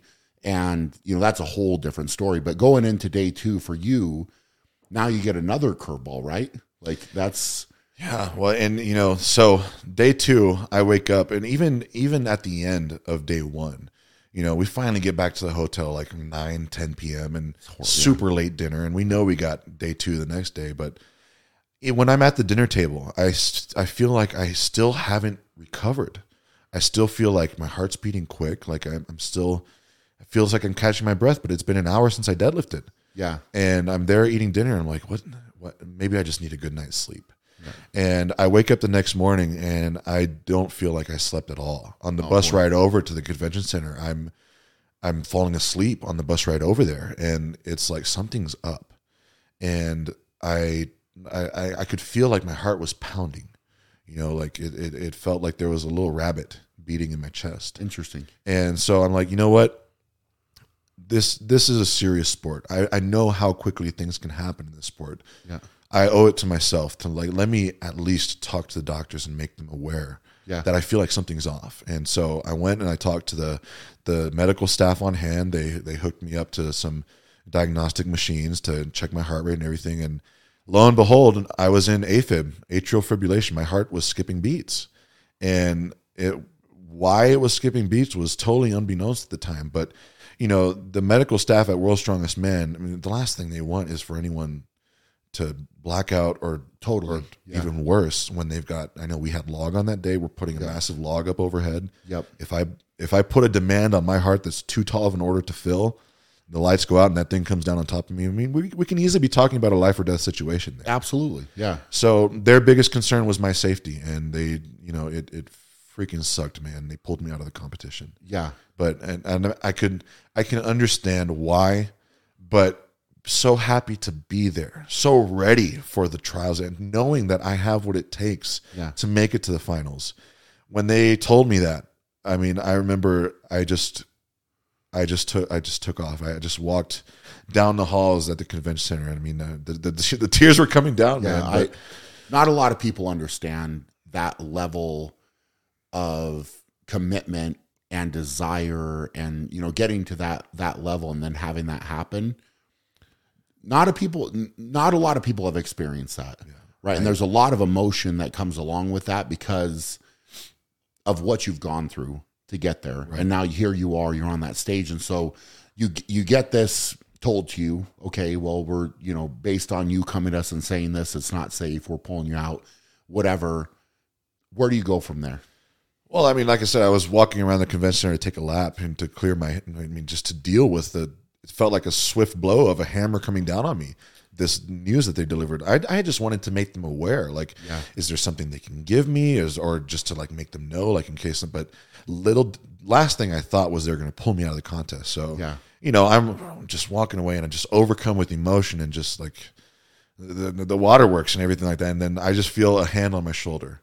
And I've already walked like a good 500 feet away from the competition floor. Yeah. I feel a big hand on my shoulder. I turn around. It's Bobby Thompson, and he's there. And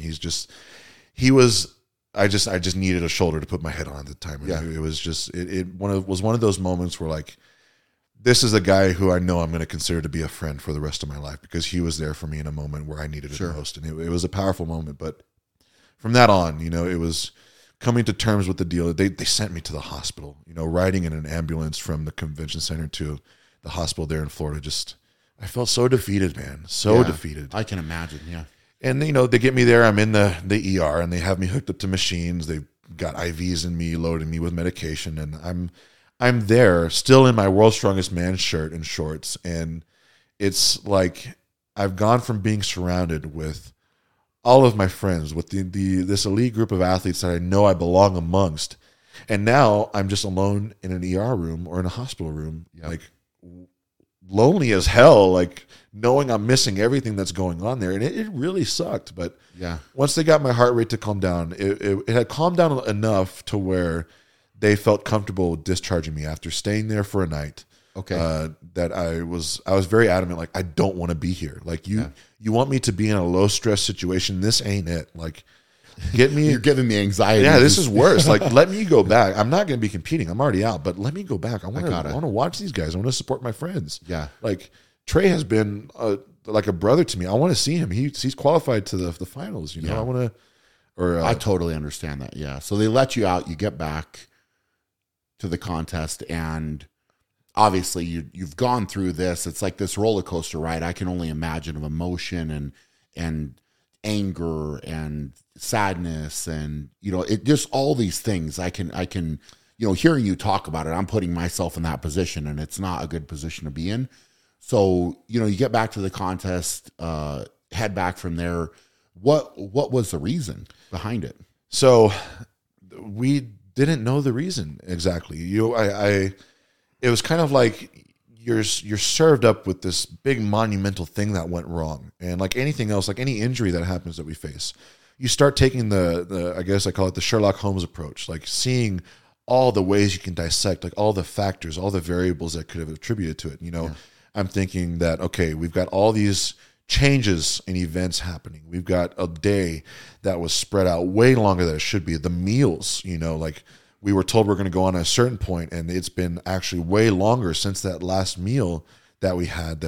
And I had put on a ton of weight for the show. I was walking around at 300. I think I weighed 333. Okay, was the highest I measured going into that show. So this was the heaviest Gabe that there has ever been, even to this day. And I was strong as hell, but I'm like, maybe I just put too much of an emphasis on gaining weight and not enough of an emphasis on cardio. Yeah. And you're trying to figure out all these things over the years. Maybe it was, certain sugars I was taking. Maybe it was mineral deficiencies, things that I had gone back with my doctor after World's Strongest Man to try to figure this out, because we cannot have it happen again. I do not want to face a unfortunate occurrence of this happening in a similar situation where I make it to a high level contest and I have to pull out halfway through. Like, absolutely. And I also know, like, the way that the World's Strongest Man medical staff works, like if this happened again, like my chances of being able to compete are even further diminished. Yeah. So I wanted to get this thing addressed. And so we thinking that we're fighting these things, maybe it's magnesium or taurine, or maybe you gain too much weight. Like, let's keep up with the cardio. I was doing cardio with every training session at that point, just making sure that the heart could keep up. And it's been an ongoing thing to try to make sure that it doesn't happen again. Yeah. And even just this year, I say this year, 2021, late 2021, we finally found out, with dialing it in with my doctor, that it was nothing even close to as serious as we thought it was. It's not mineral deficiencies. It's not the heart being unhealthy. It's none of these grave impending things that I won't have as much control over. It's going to sound weird, and no one really knows this between me and my wife and my doctor, but I'm totally fine sharing it, because when I went through this at World's Strongest Man in 2020, I was open with it. I was putting out Instagram lives at the time, like letting people know what happened, and I had a lot of other people around the world reach out to me saying that they have chronic AFib, or that they're dealing with AFib, and then it's refreshing in a sense to see someone at the highest level of the strongman sport going through this, because they can relate to that, and they can kind of, how are you going about this? Or this is how I went, like sharing the experiences, there's that level of unity in it. And when you're faced with something that happens to your heart, there's that level of fear of unknown and that level of isolation. Like, I've got something wrong with my engine, and if something happens, then I'm done. Like, that's, in the worst case scenario, I'm dead. And so when you have someone you can relate to who's pushing their performance to a high level, it's refreshing to know that there's that level of connection. So I have no problem talking about this, but I have what is called cold heart AFib. And it's a very weird phenomenon that if I have anything that is too cold go down my esophagus, the esophagus passes so closely to that left ventricle of the heart.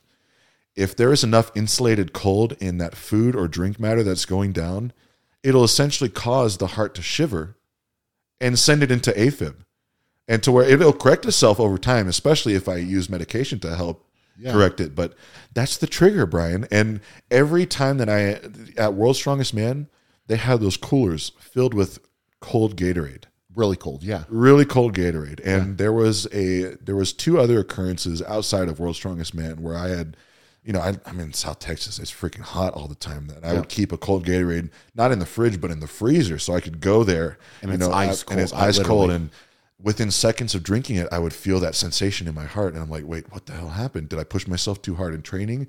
And it's looking back on these things and like seeing that, oh, there was Gatorade here, or there was a slushy here.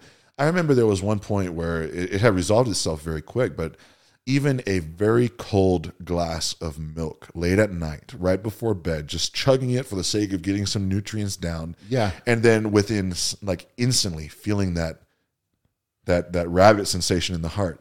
And that was it. And I'm sure you might have noticed in the time that I've spent here with you, I have not put ice in my drinks. Actually last night you were asking for water without ice. Yeah. And I didn't think anything of it. Some people just don't really like ice. Well, now you get to learn why. But yeah. it makes a lot of sense now. There's only been 3 triggers that I know of. And it's a slushy, cold Gatorade, or milk or ice cream, like super cold really dairy cold products. So anything that has, either these high concentrations of sugar or lipids that can insulate that heat, that will really that can be problematic for me particularly, just because the permeating cold when it goes down the esophagus radiates, it makes the heart shiver, and that's all it takes. It's nothing serious, and it's the weirdest thing because there are so many doctors, especially in hospitals, that I've read accounts and records, and I've been doing so much research on this too, that doctors, even modern doctors nowadays, will not make the connection unless they are directly aware of this cold heart AFib. I could not find any testimonials or records earlier than 2004. Wow. And even then, it's so sparse, and doctors are so quick to dismiss, like, oh, you've got this, or something else. But it literally has to do with cold passing right by the heart. I'll tell you what, man, I've learned something a day. It's fascinating, but it almost adds to my frustration for you because it is nothing serious, right? Nothing serious, like, and it's so easily handled. You're chugging these cold drinks or whatever there, and on site.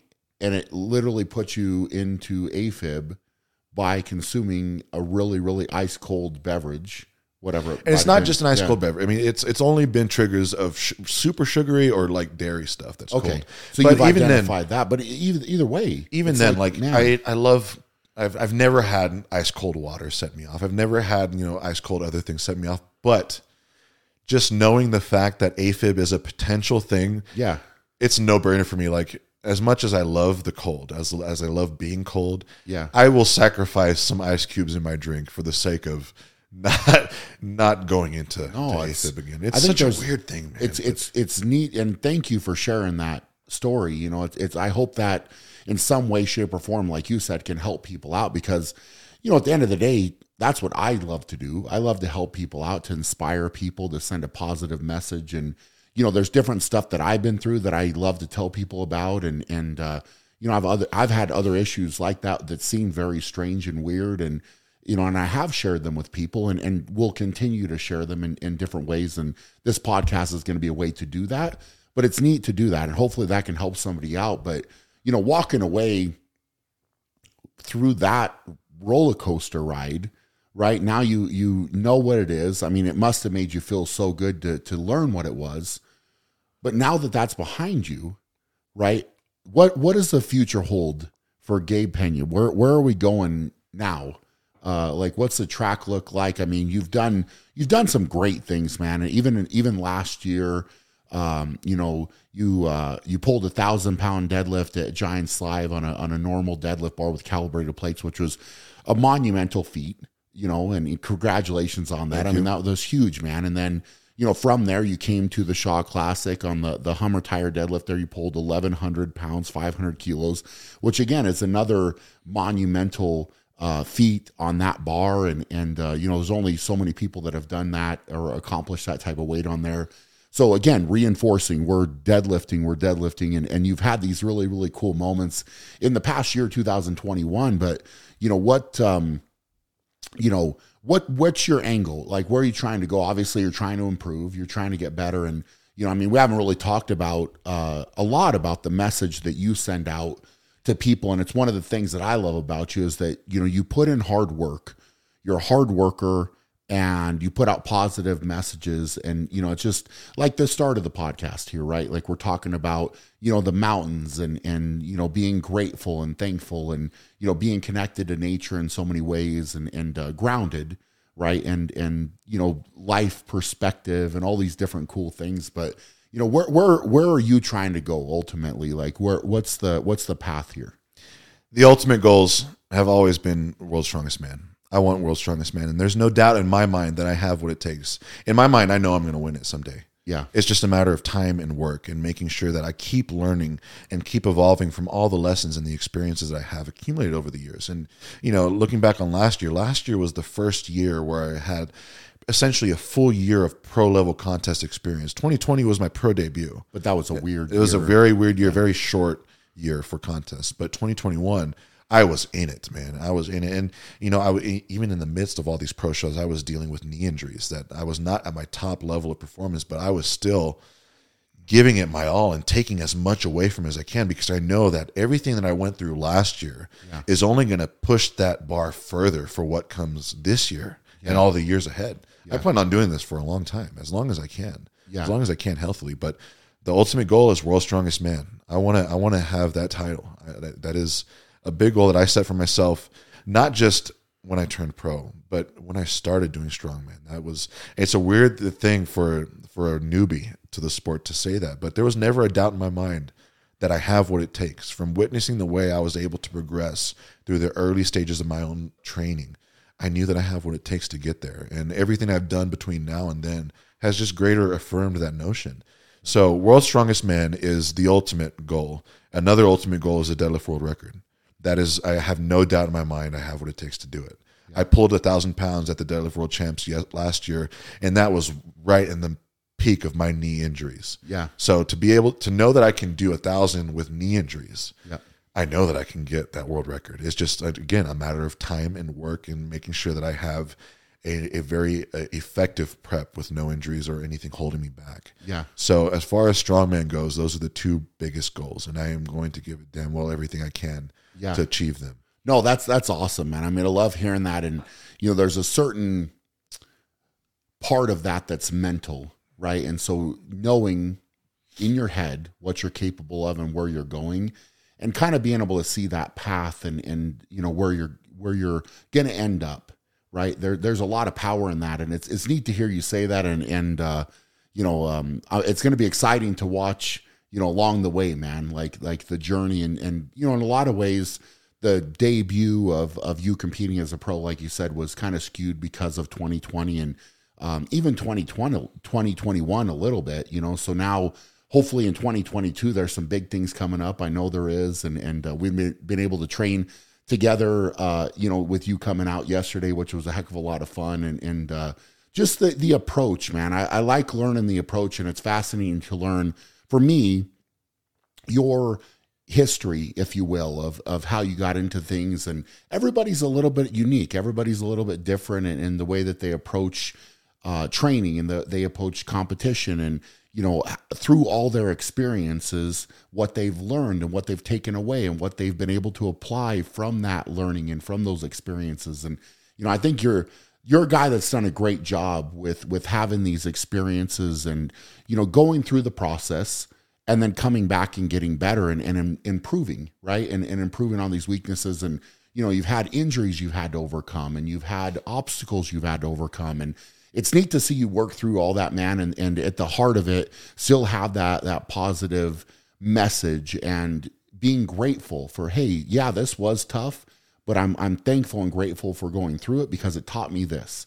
And now you're able to share that. And like I said, you're getting to coach a lot of people. And I feel like that's very rewarding for you. I think it's something that you really enjoy. And it seems like you've kind of done the training, the personal training early on, and now you've been able to apply it to coaching other people. And I'm sure their success makes you very happy too. Let me tell you, Brian, it's one of the most profound joys in life to see one's own personal philosophies take shape in another person and watch them grow from it too. Like it's just so fulfilling to see and witness that happen firsthand.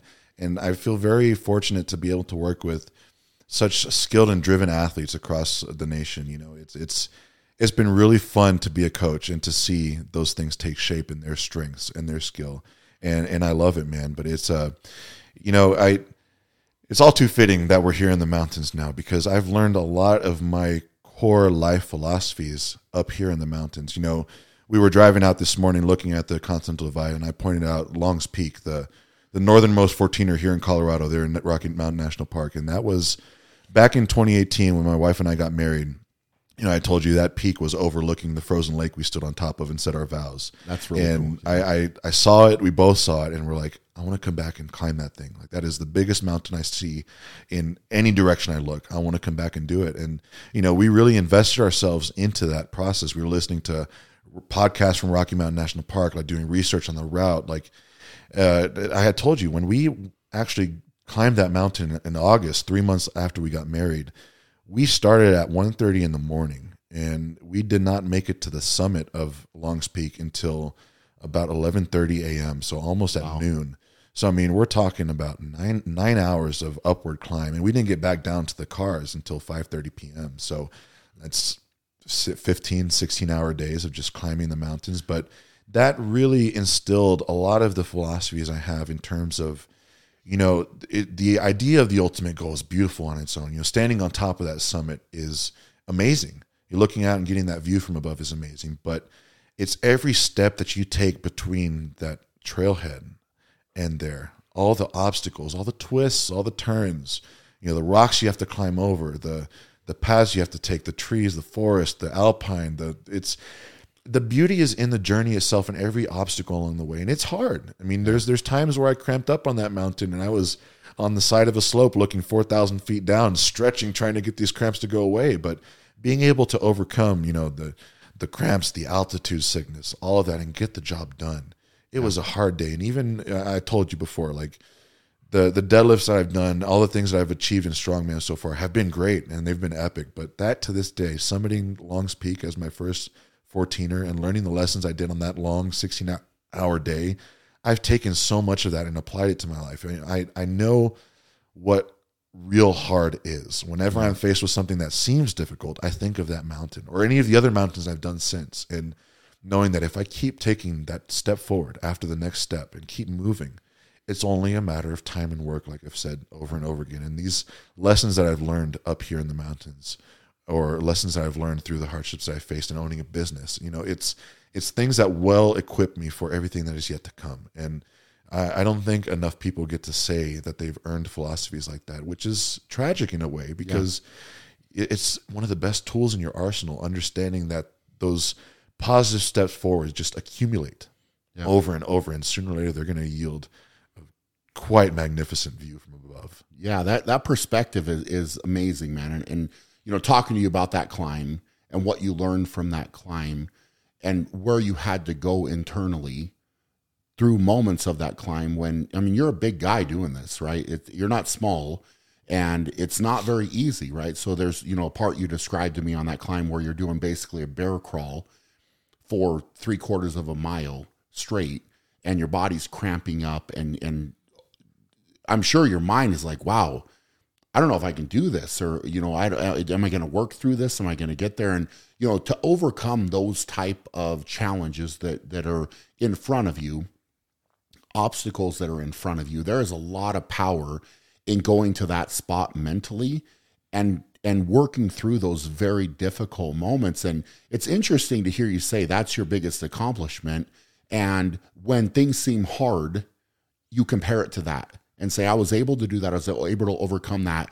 And there's a certain amount of not physical strength, but mental strength that comes from going through very, very difficult things like that. And it's, like you said, you earn that perspective by going through that. You come out of it a different and more well-equipped person, whether it's new philosophies, new strengths, new understanding, new perspective. It's quite an enlightening growth experience. It really is. And those experiences are core memories, and you don't lose them through any trial that you face from here on out. And, talking about it through mine, this has been a interview on Gabe the whole time. I'm curious to know, are there any experiences like that for you that you can think of? I would want to know what has led to 4 times World's Strongest Man being here, and what does he consider to be like the big mountains he's climbed over. Gosh, that's a whole nother podcast probably. I mean, there's been a lot, man. There's been a lot. And those experiences for me have also taught me a lot. And, you know, there's been a lot of ups and downs and things that I've had to go through, you know, personally and with competition. And, you know, it's created my own path as well, right? And my perspective and things that I've had to overcome. And some I have talked about and some I have not talked about. And, you know, I definitely will talk about more on this podcast and in different ways, because I think it's important to share that type of stuff with people. Well, and everyone has their own unique story too. And that's what's so great is all the different perspectives and flavors of this. So I would definitely be keen to listen to that podcast when it comes out. No, for sure, man. I mean, I think there's so much power in ending with that story, you know, of doing that climb, getting that, you know, perspective and learning so much about yourself and that self-growth, right? Yeah. Like, and you're continuing that. And you know, I know that we touched on earlier, you're going to be a dad soon. Yeah. Literally within the next month, you're going to be a dad. And that's going to give you a whole new perspective on life as well. And it's probably something we'll have to talk about, you know, after it happens. I'm very curious to see what your thoughts are about it and what you can share with people. And you know, going into that, I even said to you, you know, I don't really want to tell you too much about what I thought or how it goes, but it just gives you such a different way to look at life. And it's beautiful, man. And I'm just so excited for your wife and you to experience that and go through it. And it's going to be amazing, man. And on the upside as well, now you are going to get dad strength. Oh yeah. Which is a level. I mean, it's a level up, man. It's coming. Man, you're going to see that 1,000 pound jump straight up to 1105 real quick. I can't wait, man. Well, tell everybody where they can follow you, where they can find you. You know, if they want to check out Gabe Pena and learn more, man, where can they go? Yeah, absolutely. Well, I'm most active on Instagram. You can find me at Texas Titan Gabe on there. You know, I would like to get a YouTube channel up, and I have a YouTube channel. I just haven't put much up on there yet, but I definitely love connecting with my fans, and even some of the things we've talked about here, getting to hear the outreach of people reach out to me and learn from my experience and relate to them. Yeah. Even just being at 2020 World's Strongest Man, that made me the first Hispanic Latino in history to compete at that platform. And the amount of outpour from Latinos worldwide, just to see a Latin American or a Latin country, you know, represented at that stage, that has been so incredible. You know, for me, it was as simple of a decision as representing my heritage and, you know, a lot of the culture from the area of South Texas where I grew up from. Yeah. But then to hear that level of connection and pride from people that I've never met, that I might never meet.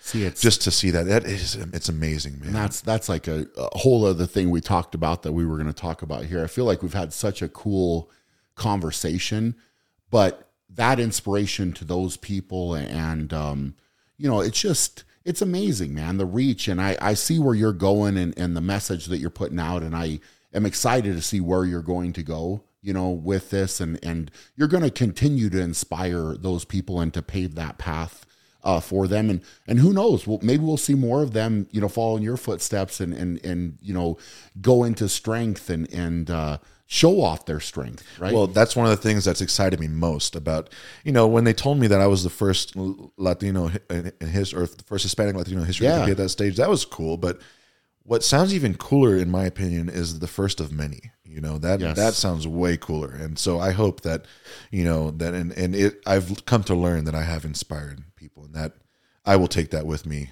all throughout the rest of my life as being an immense source of pride. I love it, man. I love it. Well, keep inspiring people. I really appreciate you coming on, man, and sharing your story. And I feel like you're a guy that I could literally talk to all day about this stuff, and we could dive into this and dive into that. And well, you know, whatever. That just means we got to do more in the future. I think we do, man. I think we do. But definitely appreciate your time, man. Of course, wish you all of the best for the future with the baby, with your family, with the competition, and just want to see you succeed, man. So it's going to be really awesome.